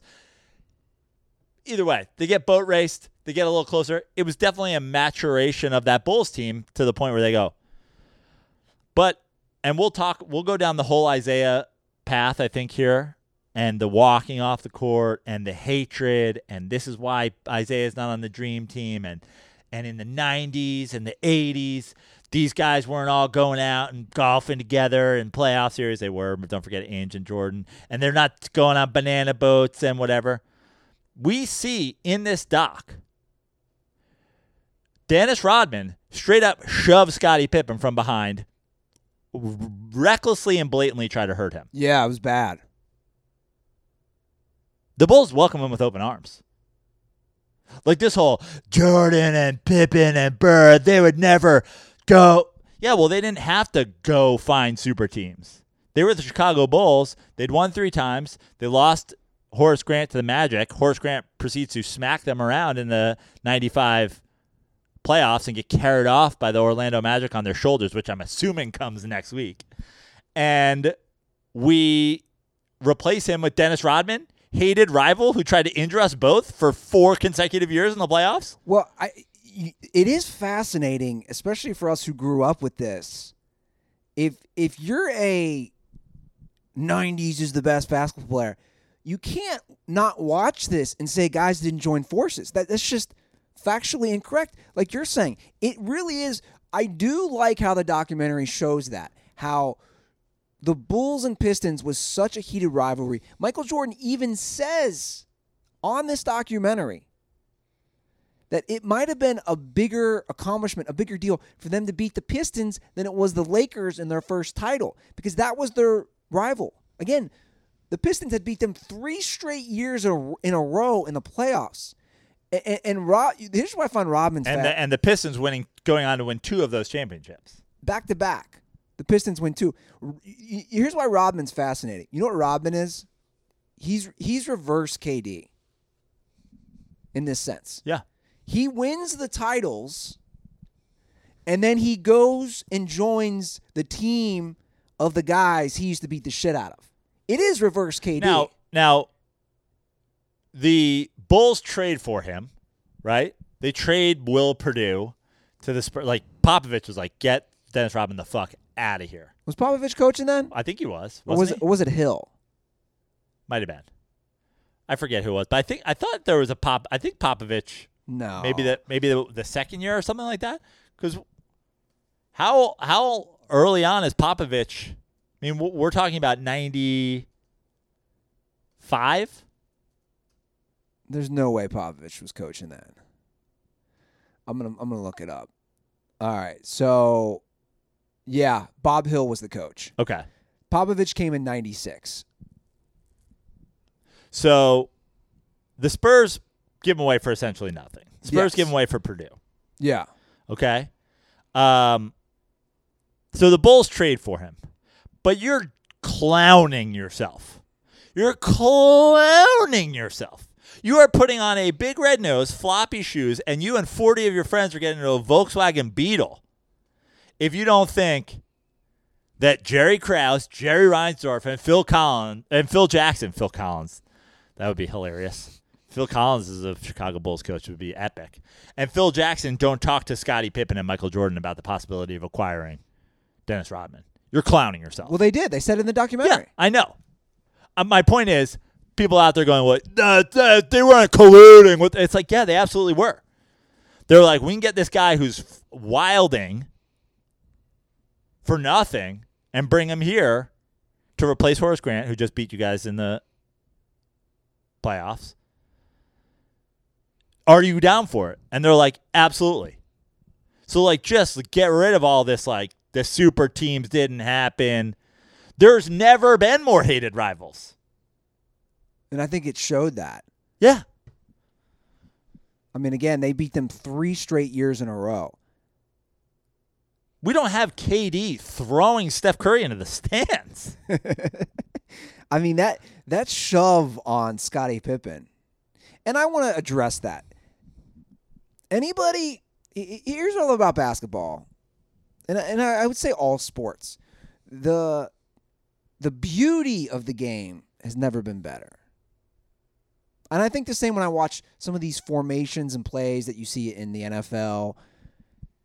It's the same thing. The beauty of sports has never been better. It's never been played at a higher, more just fluid level.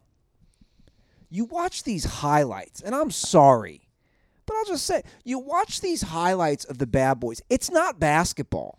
I mean, it is basketball. It's them competing in a way that was within the rules and like whatever. But it's certainly not as skilled of basketball as today. But again, they weren't the most talented team, but they found a way to win within the rules of the game. No, and I get that. And that's what the Knicks certainly tried to do with the way that they tried to build their own version of the bad boys to try to beat Jordan after that. No, and I get that. But I'm kind of just bringing it back to that era of basketball versus this era. That's all I want to bring up, because if I see one more stupid fucking tweet about whether it's LeBron or any of these guys, just stop it. Stop talking, because the guys would be able to bully right back. I actually looked it up out of curiosity. Not a single player from those Pistons back-to-back title teams weighed as much as LeBron weighs now. Right. No, it's not even close. Like Bill Laimbeer, the guy who's the enforcer, it's like 225, yeah, 230. Yeah. No, it's a joke. And the idea of like, oh, they're going to shove KD around. Like, okay, KD's not coming anywhere near the paint. He's a 7-footer who's going to bang threes on you the whole time. Like, what? Like, okay, KD's not going to be able to get layups? Great, don't need him. He doesn't need them. Steph Curry, I mean, he's just jacking threes. Yeah, what are we talking about? And also, the idea of that's just the way you needed to play then. It's like, dude, Reggie Miller was a 5-time All-Star. He hung out on the perimeter. He ran off screens. He shot threes. Like, Mitch Richmond was an all-star. He ran around on the perimeter. He shot threes. Like, it's not like you had to – this was the only way to achieve in the NBA.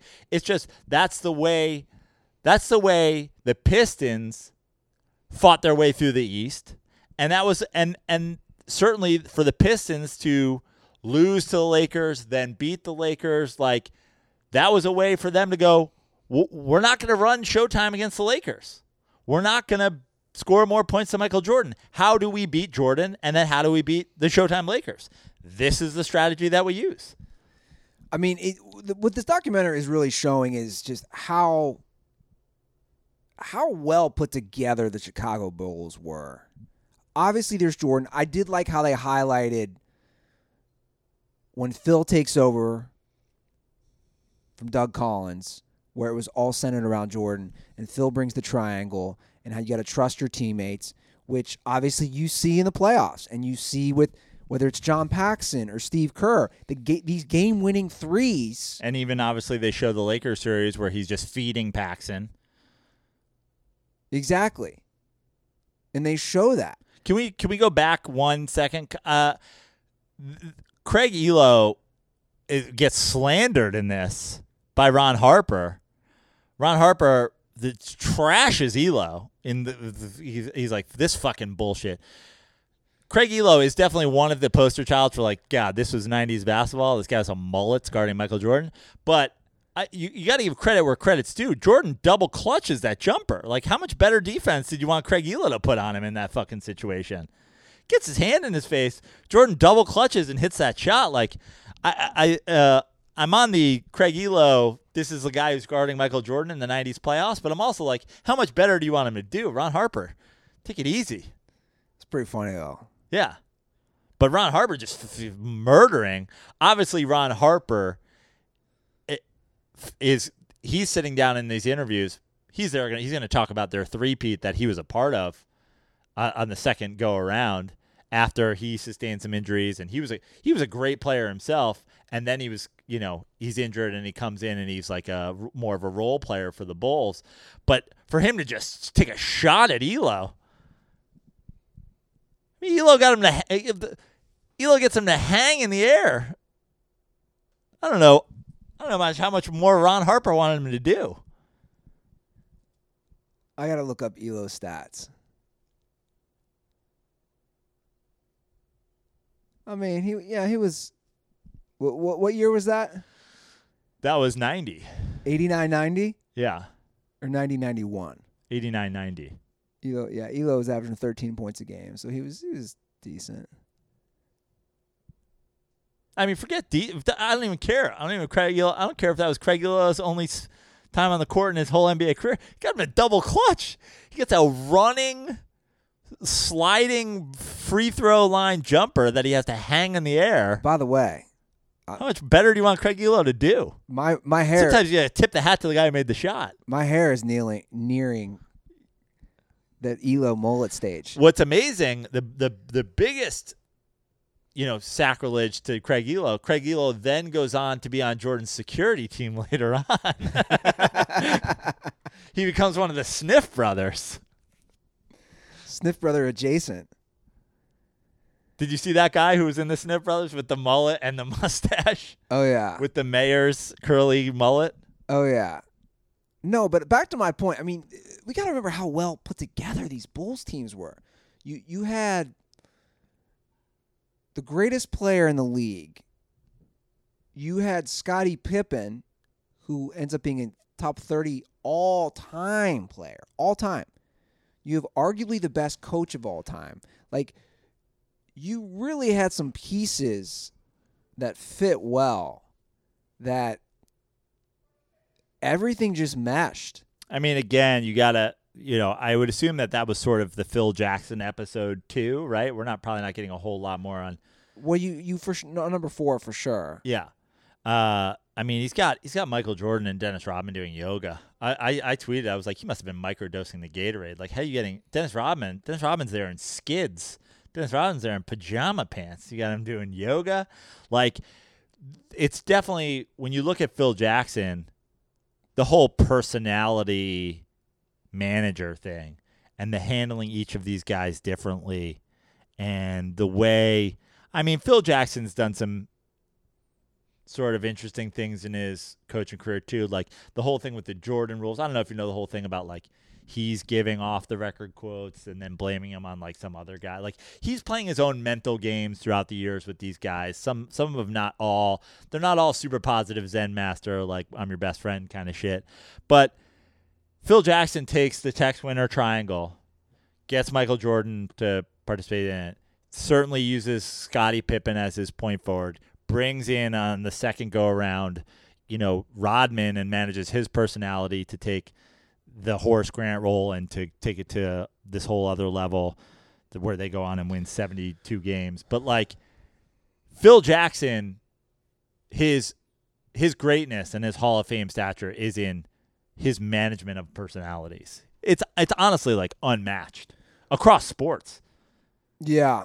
No one's ever had bigger egos. And that's the thing that we have to also talk about. This Bulls team does not exist today. In today, in the social media era, in the everybody's got a cell phone, like everybody's got a cell phone picture of Rodman in Vegas while he's supposed to be at a game. 200 girls have photographs of a sleeping Michael Jordan after they met up on Tinder and had sex with him in a hotel room. Scottie Pippen's definitely subtweeting his contract issues from burner accounts a la KD. Like, this whole thing explodes if it happens today. There's no way any of this is possible. And that's why people love to like shit on these guys today. It's like, you have no idea what your teams would have been like. I'll just say it. 0% chance if social media exists that the Bulls have 6 championships. 0%. It just doesn't happen. Scottie Pippen never comes back because the whole internet tells him he's a fucking pussy. Rodman just never comes back from Vegas. Like, Deadspin just got him, like, taking kamikaze shots at a nightclub. Get real.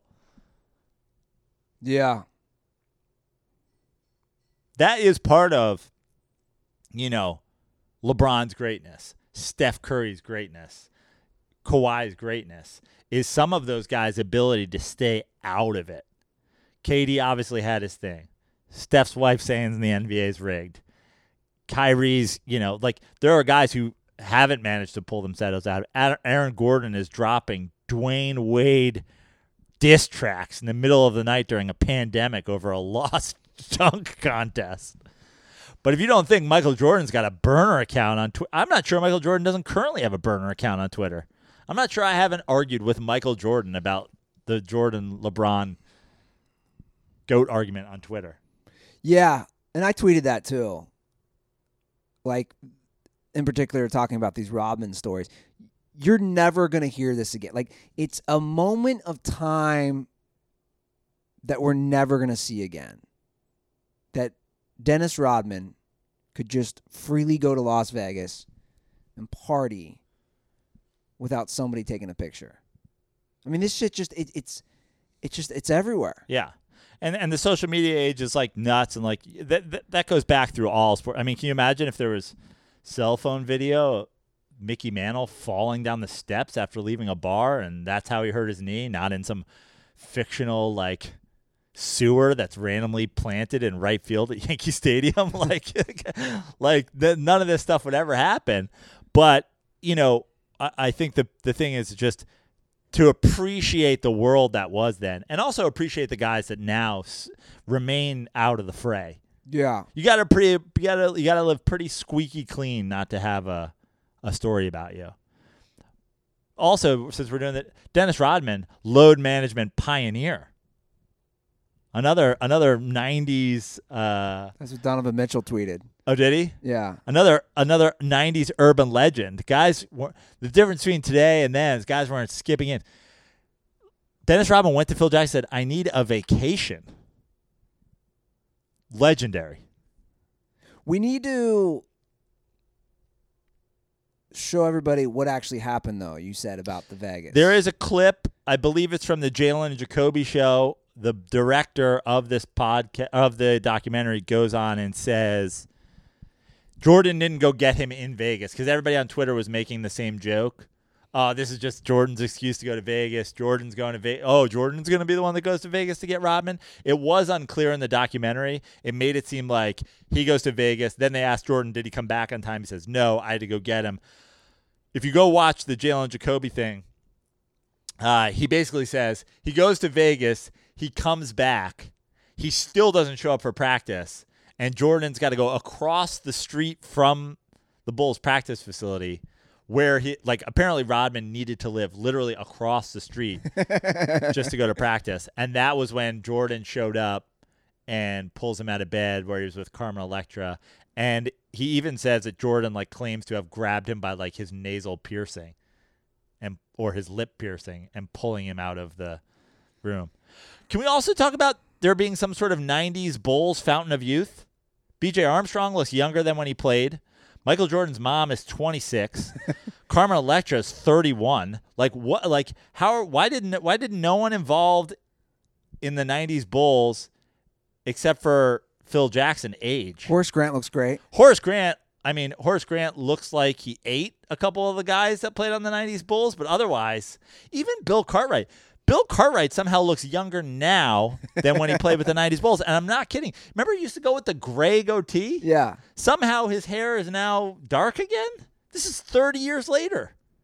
How is no one involved in the 90s Bulls aging? Is this some sort of Native American, Phil Jackson, peyote, fountain of youth dosing? B.J. Armstrong is Benjamin Button. B.J. Armstrong literally could be playing high school basketball. Yeah. Is B.J. Armstrong like using like Korean face creams? Like, what is he like dabbing on little eye stuff at night? Carmen Electra's 48 years old. Cincinnati's finest, Carmen Electra. Is she from Cincy? Princeton High School. Yeah, she's a Cincinnati girl.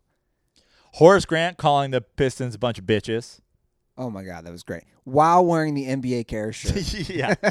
I got to say, I'm really hopeful that we get some Horace Grant. Like, the Horace Grant years, the post-Horace Grant, that's a storyline that I hope that they don't gloss over in this, like, let's just pump the Bulls thing that they're doing. Well, I saw a preview.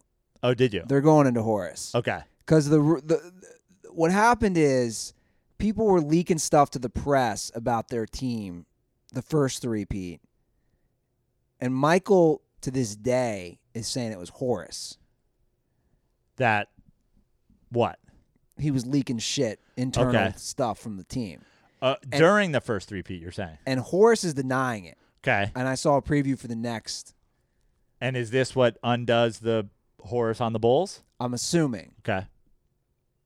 Because what people don't talk about nearly enough, again, I know that there's the Jordan slurpers out there, many of which just were not alive and did not watch the 90s, and even some of them, Sam Tripoli, that were alive that have apparently forgotten about it. Jordan retires. Jordan comes back. Horace Grant has since gone to the Magic. Correct. Where he becomes an all-star. Correct. The Magic throttle the Chicago Bulls with Michael Jordan, averaging 30-plus in the series in 95. Penny,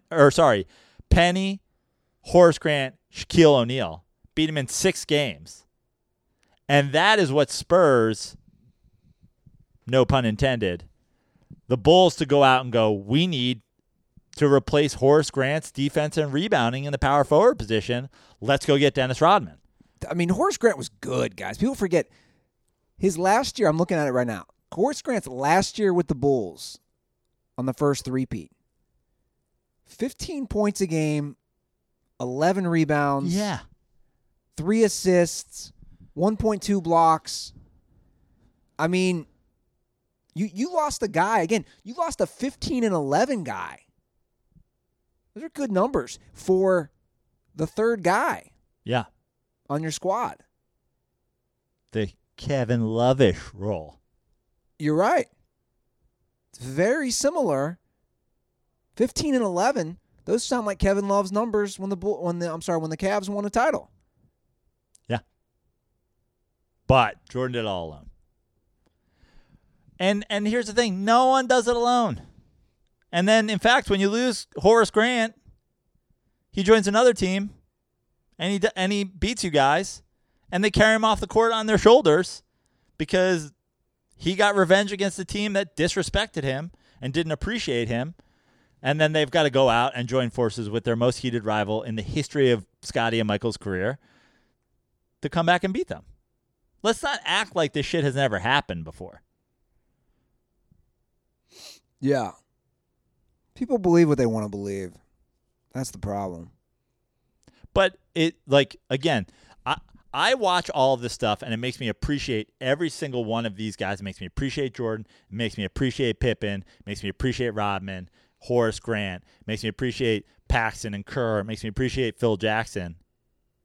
But also, if you watch it, and you've got to read between the lines a little again because they're pumping the Bulls, but they are making it very, very clear to you. There's no Jordan without Pippen. There's no second three-peat without Rodman. I'm sure they're going to hopefully show you that there's no first three-peat without Horace Grant. Yeah. I mean, they are obviously it's a lot different because it's a different sport, but I see how this Bulls team won 6 titles, and it's very New England Patriots-esque. You know, you have your Phil Jackson / Bill Belichick, you have your Jordan / Tom Brady, and it's you have other pieces around it. Now, obviously, Brady's had a lot of different pieces, but I mean, the constant was always Jordan, Scotty, and Phil. Yeah. And when Jerry Krause says, I'm not bringing back Scotty or Phil, suddenly Michael Jordan wasn't as firm on his, I'm going to defend my title as long as I hold it. Suddenly Jordan was like, you know what, you're right. I'm going to go. Yeah, I'm good. I'm good. But you said you were going to defend your title as long as you had the title. It's like, yeah, but I don't want to play without Phil. Yeah. I won't play for any other coach besides Phil. You want to hear something crazy? So I was looking last night out of curiosity. So when Jordan retired at age 34. That was the final retirement. Yeah. No, that was the second retirement. The second of 3, correct? Correct. That was the post 97, 98. Jordan retired at 34. LeBron's 35 now. That's just what I found interesting. Yeah. Like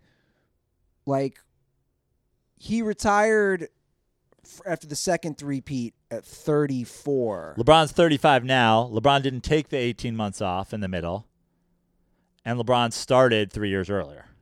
Correct. So LeBron's got a lot more mileage on him. A lot more mileage. Now, LeBron doesn't have the killer instinct of quitting in the middle because he was tired and couldn't do it anymore. He has the play 3 years more, don't take the time off in the middle, don't retire again a year earlier. But, that doesn't have that hunger. I think the problem with LeBron having more titles if it wasn't for the lack of hunger and drive and commitment to the game, will to win. So Killer instinct. So this is important to know, too. LeBron made his first NBA Finals at age 23. Right. Jordan made his first NBA Finals at age 27.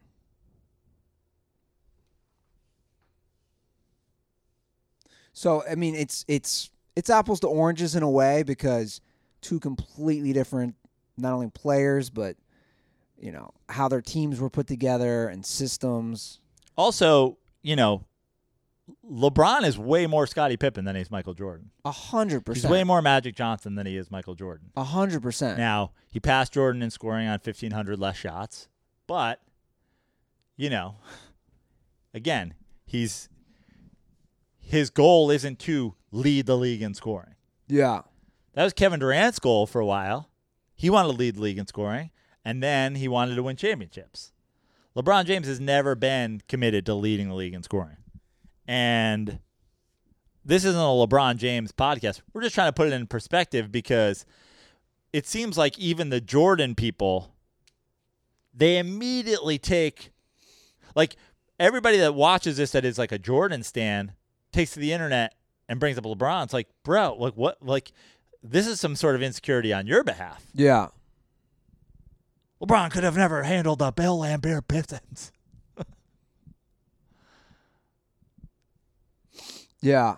Let's talk about, we got to talk about the Isaiah, the walking off, the Dream Team thing I sent you, and just Isaiah in general. Do you feel bad for Isaiah the way that this all played out? Because I don't feel fucking bad for Isaiah at all. Obviously, he went on to ruin the Knicks, so Isaiah can go fuck himself. But there's this, I mean, Jordan certainly has. Well, look, I agree. Here's what I agree with. I agree with what Michael Jordan said. You still lose in class. You lose a series, you shake hands. Now, Isaiah said the Celtics didn't shake their hands and blah, blah, blah. Big deal. Okay. So, But hold on. But I have something. That's my first point, is that I agree with what Michael Jordan said. You lose with class, you shake hands. he still He basically hates Isaiah to this day. But that's my second point. Get over it, Michael. He was young. This was 30 plus years ago. Just get over it. So now Isaiah, I sent you the clip. Isaiah basically saying that when all is said and done and 30 years later, that now that there's enough people out there, now we have Michael on tape watching Isaiah saying, doesn't mean he's not an asshole, like blah, blah, blah. And there's a Dream Team book written by a Sports Illustrated writer that basically says Jordan wasn't going to, if Isaiah was on the Dream Team, Jordan wasn't going to play. And Pippen wasn't going to play. Okay? Because fuck Isaiah. This is 2 years removed from that situation. We're 30 years removed, and Michael Jordan still is pissed off about it. So obviously 2 years later, he's going to be furious about it, right? Yeah. So the Dream Team, Chuck Daly coaches the Dream Team, by the way, which is amazing. Yeah. The Dream Team has to pick. We can have Isaiah or we can have Jordan and Pippen. That's a no-brainer. Obviously, we're doing this Dream Team thing. This is a big old basketball circle. Like, this is a huge deal. Sure. There was never a chance that they were going to pick Isaiah over Jordan and Pippen. Fully qualified to be on that team. Deserves to be on that team. Like, when you look at it, obviously Magic, Bird, Michael, Scotty. After that, it gets pretty tight to, like, not have Does it? Isaiah. You're going to have big men, so you're going to have Patrick Ewing, you're going to have Dennis Rodman, but, like, Isaiah's more qualified. Not Dennis Rodman. You're going to have Chuck. David Robinson. Oh, yeah. Ewing, David Robinson. But I'm saying you've got Chuck Daly. I'm saying Charles Barkley. Charles Barkley, yeah. You're going to have bigs, but, like, they had John Stockton on that team. You know? At the time, John Stockton isn't doing an NBA at the point guard position what Isaiah Thomas is. You've got Chris Mullin. You've got, like, there's other guys on this team. Like, Isaiah is qualified to be on the 92 Dream Team. No doubt about it. And everybody has said that over the years. And the reason he's not on there is because of... You want to hear something crazy, though, about Isaiah Thomas? You know he never averaged 20 points a game? Yeah. No, I'm wrong in that. Sorry. I thought I saw that somewhere. Even if he didn't, though, but, like, that wasn't his... They're a slow it down. They're the bad boys Pistons. I'm wrong on that. He averaged 20 points a game a lot. Okay. He's also the best player on that Pistons team, no doubt about it. He wins a Finals MVP. Sure. Right? And then I think Dumars maybe got the other one. I think he's a one-time Finals MVP. But he's certainly the leader of that Pistons team and their best player. Yeah. He's qualified to be on it. But here's my problem with it. And again, I'm a New York Knicks fan. So fuck Isaiah Thomas to death. He's a sexual harasser. All right. He ruins the CBA. He ruins the New York Knicks. He ruins the Toronto Raptors. He's fuck Isaiah Thomas to death. Okay? But if Scotty and Michael have this beef that if you're on the Bad Boys Pistons, I know what you're doing. and you're going to walk off the court and you're not going to shake our hands, I don't want Bill Laimbeer anywhere near my documentary. I don't want Isaiah Thomas on the Dream Team or I walk. Then you're a huge, gaping hypocrite to welcome Dennis Rodman onto the 95 Bulls. It's true. Right? Yeah, you got a point. When more than anybody but maybe Laimbeer and Mahorn, he's doing the dirty work. I mean, he tried to kill Pippen. Yeah. So, by the way, if Michael Jordan, I have more respect for Michael Jordan if he consistently never breaks for 30 years. Fuck every single member of the Bad Boys Pistons. They can all fucking die. I won't play on an Olympic team with them. I won't go to dinner with them. I won't golf with them. If Joe Dumars is there, I'll blow up the fucking restaurant. I'm not fucking with the Bad Boys Pistons. But then the second Horace Grant leaves, you got Dennis Rodman on the horn, and you're like, Worm, man, you don't even have to practice. You can vacation during the season. Just come on the Bulls, bro. Yeah. No, it's true. It is interesting that there's such this beef with the Bad Boys Pistons. Where Michael Jordan is cursing Isaiah Thomas 30 years later. But they had no problem accepting Rodman. who blatantly shoved Pippen in the back, which could have seriously injured him. Now, I like Dennis Rodman as a person. Seems like a great guy. Isaiah Thomas can fuck himself till he dies again. But let's just agree, Michael Jordan is sort of on the record as, I don't mess with the bad boys Pistons, except for Dennis Rodman, because we didn't lose Paxson. We didn't lose Hodges. We didn't lose Kerr. We lost our leading rebounder and lost to him in the playoffs. So I will take any bad boys Pistons who are still out there that can dominate the boards. Yeah. Just saying. I feel you. You're right. I agree. I lived 90s basketball. It consumed my life. I was watching the Lakers Bulls highlights from that. Jimmy, I knew exactly where I was. It was at a Chinese restaurant in Goldens Bridge, New York, eating dinner with my family. And I was sitting out at the bar drinking Shirley Temples. I'm an 11-year-old at a bar, and they're like, why are you in the bar? I'm like, I got to watch this basketball game. I lived – when they played the Beastie Boys during the Dennis Rodman 90s Bulls highlights, I almost murdered myself. I've never been more triggered than taking diehard Knicks fans and putting their music over 90s Bulls highlights. It's the most I've ever been triggered in the history of the world. Would they play Maestro? Yeah. Over Dennis Rodman highlights. I was shaking. Yeah. I was full Karen. It's a good song, though. Yeah, it's great. Is that Check Your Head? It's yeah, I think so. Yeah. It was, I live 90s basketball. So when I watch this stuff, I come here to the Dirty Sports Podcast to fill in some of the blanks for everybody because it consumed me. I will say, but God, that second run Bulls team, man, they were so much fun to watch. The second run Bulls team. Just, again, with the personalities. When you add Dennis Rodman to the mix, he's just... Hey, the first run wasn't bad either. They were like, it was like a more athletic Scotty and Michael. It was, again, Horace Grant underrated. They were all fun. And don't forget, the NBA in the 90s was also a debacle. The overexpansion, the watering down of the league. That's like all stuff that's probably not going to be covered in like the Bulls-dominated decade when basketball was truly at its worst. Like the 80s was more competitive. Sure. And the 90s, the Bulls dominate, but like we're introducing the Vancouver Grizzlies and the Raptors, and the expansion just happens, and no one's got, again, this is the thing that we say, every team had one star. And that was like kind of by plan, you know? Every team's got the guy that's going to go on their poster. The Bulls had two. Bulls arguably had guys like Horace Grant and Dennis Rodman, who were these third Kevin Love-ish type of stars, and that's why they dominate for a decade. I want to see more Tony Kukoc. I saw a great tweet. Somebody goes, if you think Jordan and Pippen put the clamps on Tony Kukoc with the Dream Team, how about what they did to him in this documentary? You just keep seeing Tony Kukoc is like the kid in Three Men and a Baby that appears in the background, the ghost in the background of Three Men and a Baby. Is Tony Kukoc alive? I mean, Tony Kukoc was such an important part of that second three-peat. How are they not mentioning him? I believe he was Sixth Man of the Year.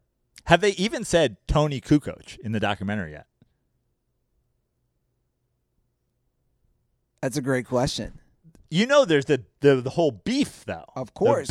Going back to Spain and Barcelona in the Olympics. Yeah. And going back to them courting him, and they were like, we don't fucking need this guy. And then we're going to show you how much we don't need this guy. And then there's The Last Shot with Pippen and Kukoc. Jordan Rules. The book has, which if you have never read, there's a whole thing in the Jordan. Like, the Tony Kukoc thing is like long. They haven't even mentioned Tony Kukoc's name in the documentary.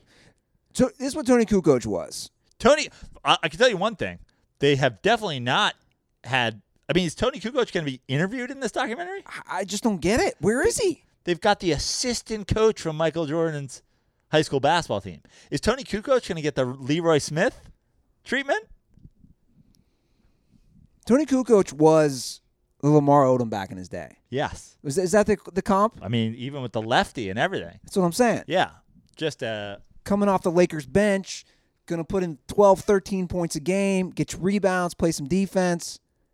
The fact that they're ignoring Kukoc. Kukoc was the guy who the Bulls signed after Jordan went to play baseball. I mean, they have 3 minutes on Michael Jordan calling Scott Burrell an alcoholic. They haven't mentioned Tony Kukoc's name once. The disrespect. How have they not mentioned Tony Kukoc? There's more. There's been more about the Sniff brothers in 4 episodes of a documentary about the 90s Bulls than Tony Kukoc. They're 6th man for 3 championships. Yeah. A great 6th man, too. There are some things Michael Jordan will not let die. Isaiah Thomas, the fictional guy who made the high school basketball team over him, and the presence of Tony Kukoc on the 90s Bulls. Come on, man. You want to hear a funny story? Yeah. So, the Bulls have just won the three-peat, and obviously we don't have NBA in Cincinnati. And they would do exhibition games. You're going to love this. The exhibition game, it was all hyped up in October before the NBA. Cincinnati Civic Arena or some nonsense like that, right? Downtown at the old Riverfront Coliseum. Okay. It was Sonics Bulls.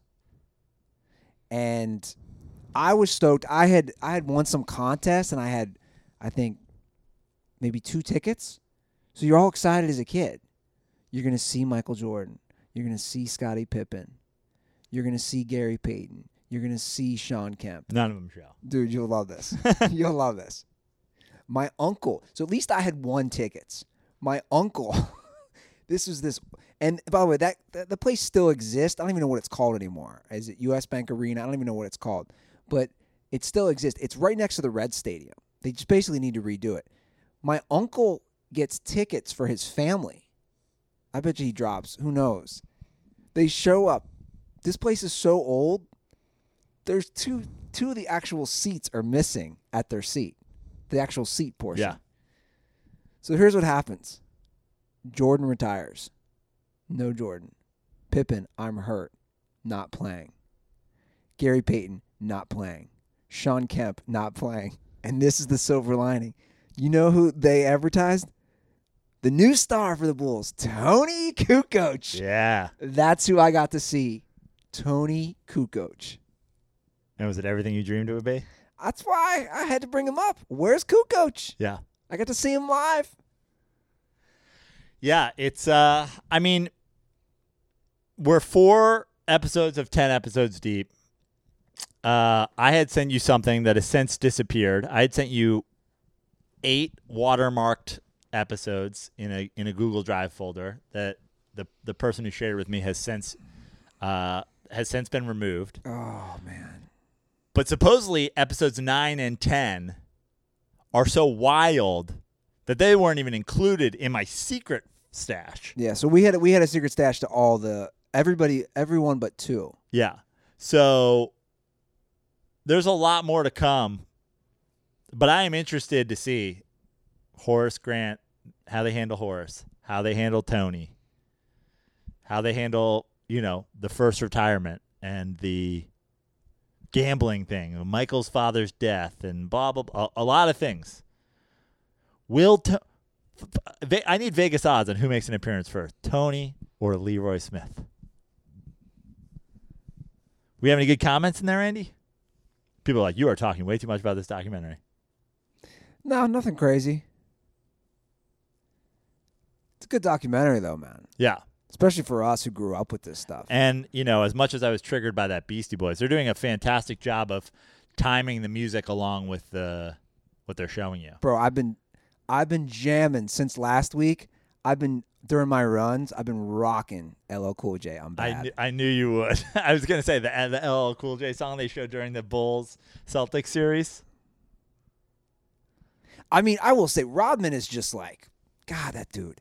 He's like, I ran last night. I felt good.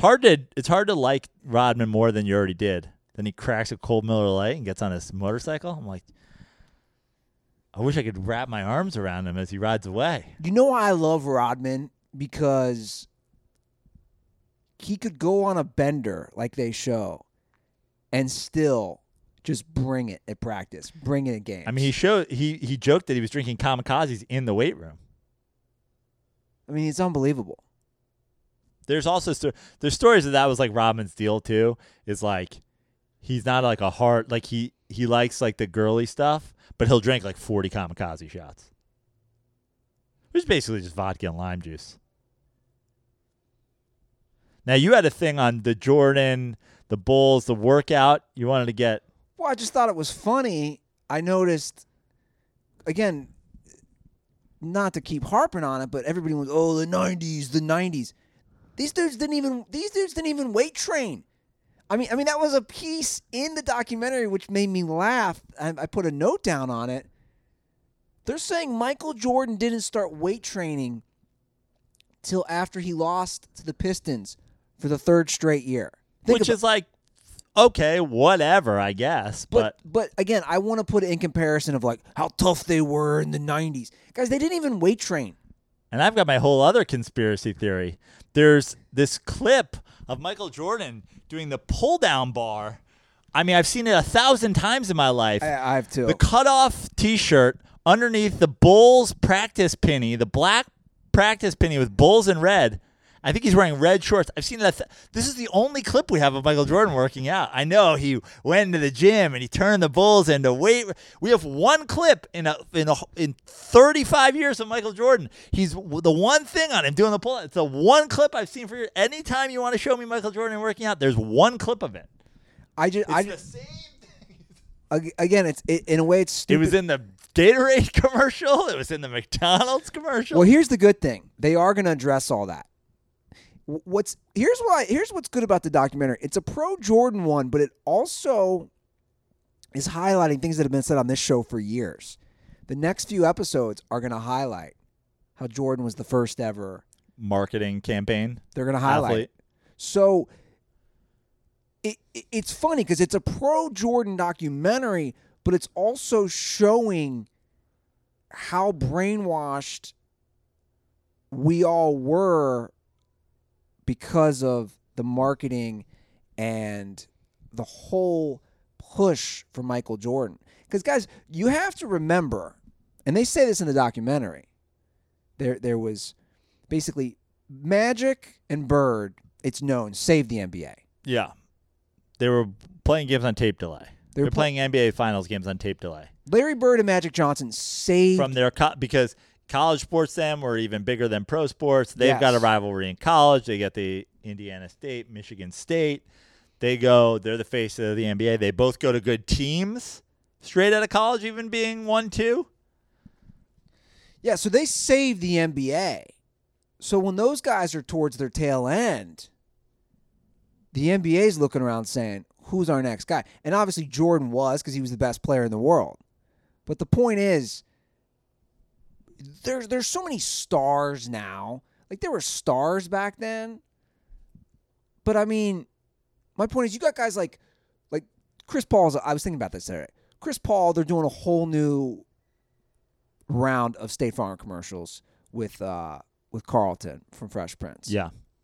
And they're actually kind of funny. I actually kind of like them, right? The new Chris Paul. The new Chris Paul. Yeah. But this is my point. Chris Paul is like, at this point, as far as stardom, you're like, oh, he plays in the Thunder. He's towards the tail end of his career. Back in our day, Jordan did all those commercials. Yes. That's all I'm saying. And that was because... a guy like Chris Paul back then is not doing commercials. That's because the only players you knew were the guys that were competing in basically the playoffs and the occasional NBA on NBC were the only national games. You're not getting 3 games a week on ESPN and TNT. Exactly. You're not getting the NBA package. No. You're not getting any sort of streaming anything. You're not getting highlights on the social media all day. There's now, and this is obviously LeBron James is proof of it. I mean, guys, basically, like you said, across the league, Kevin Durant in Oklahoma and Russell Westbrook in Oklahoma, you can be a star, and it used to mean something to be in a big market. I mean, you're looking at Celtics, Lakers, Bulls, Knicks. Like these are the guys that are pumped up. I mean, even David Robinsons and the Hakeem Olajuwons who are down in Texas. You never saw there was one David Robinson commercial back in the day. One. Which one was that? It was just like it was a David Robinson Nike commercial. It was Miss Robinson's Neighborhood. Remember? Oh yeah. Yeah. I mean, you had Charles Barkley. I remember he used to do the deodorant ones. Yeah. And Pippen did the deodorant ones. Pippen did Speed Stick and Barkley. Yeah. But Barkley's in Philadelphia and then he's in Phoenix and obviously, but he's going to the NBA Finals. It wasn't everybody has a sneaker, you know? In those days, Paul George, the second guy on every team he's ever played for, isn't having the PG sneaker. You know what I mean? Yeah. Pippen didn't have his own sneaker. Yeah. So, it was Michael Jordan, and that spurned a whole era of then guys, everybody getting their sneaker, and then realizing that didn't work, and then doubling back, and blah, blah, blah. And Sure. Now we've kind of refreshed again. Yeah, it's just I was thinking about that again because it was Jordan nonstop. And again, the documentary does a good job of highlighting it. And from what I've seen, future episodes will do that. So, well, look, Joe, we've covered it all. The Last Dance, the NFL Draft. Last Dance. And that's the episode. Guys, follow us on Twitter and Instagram at The Dirty Sports. And thanks for sticking around with us. At Fix Your Life on Twitter, at Joe Prano on Instagram. Rate, review, and subscribe to this podcast. Be like Dennis Rodman, drink Miller Lite, and have sex with Madonna. I think that's And Carmen Electra. both of them. Yeah. And many, many others. I mean, let's all agree he dressed like an idiot, scored almost no points. Pretty sure it was the Miller Lite. Yeah.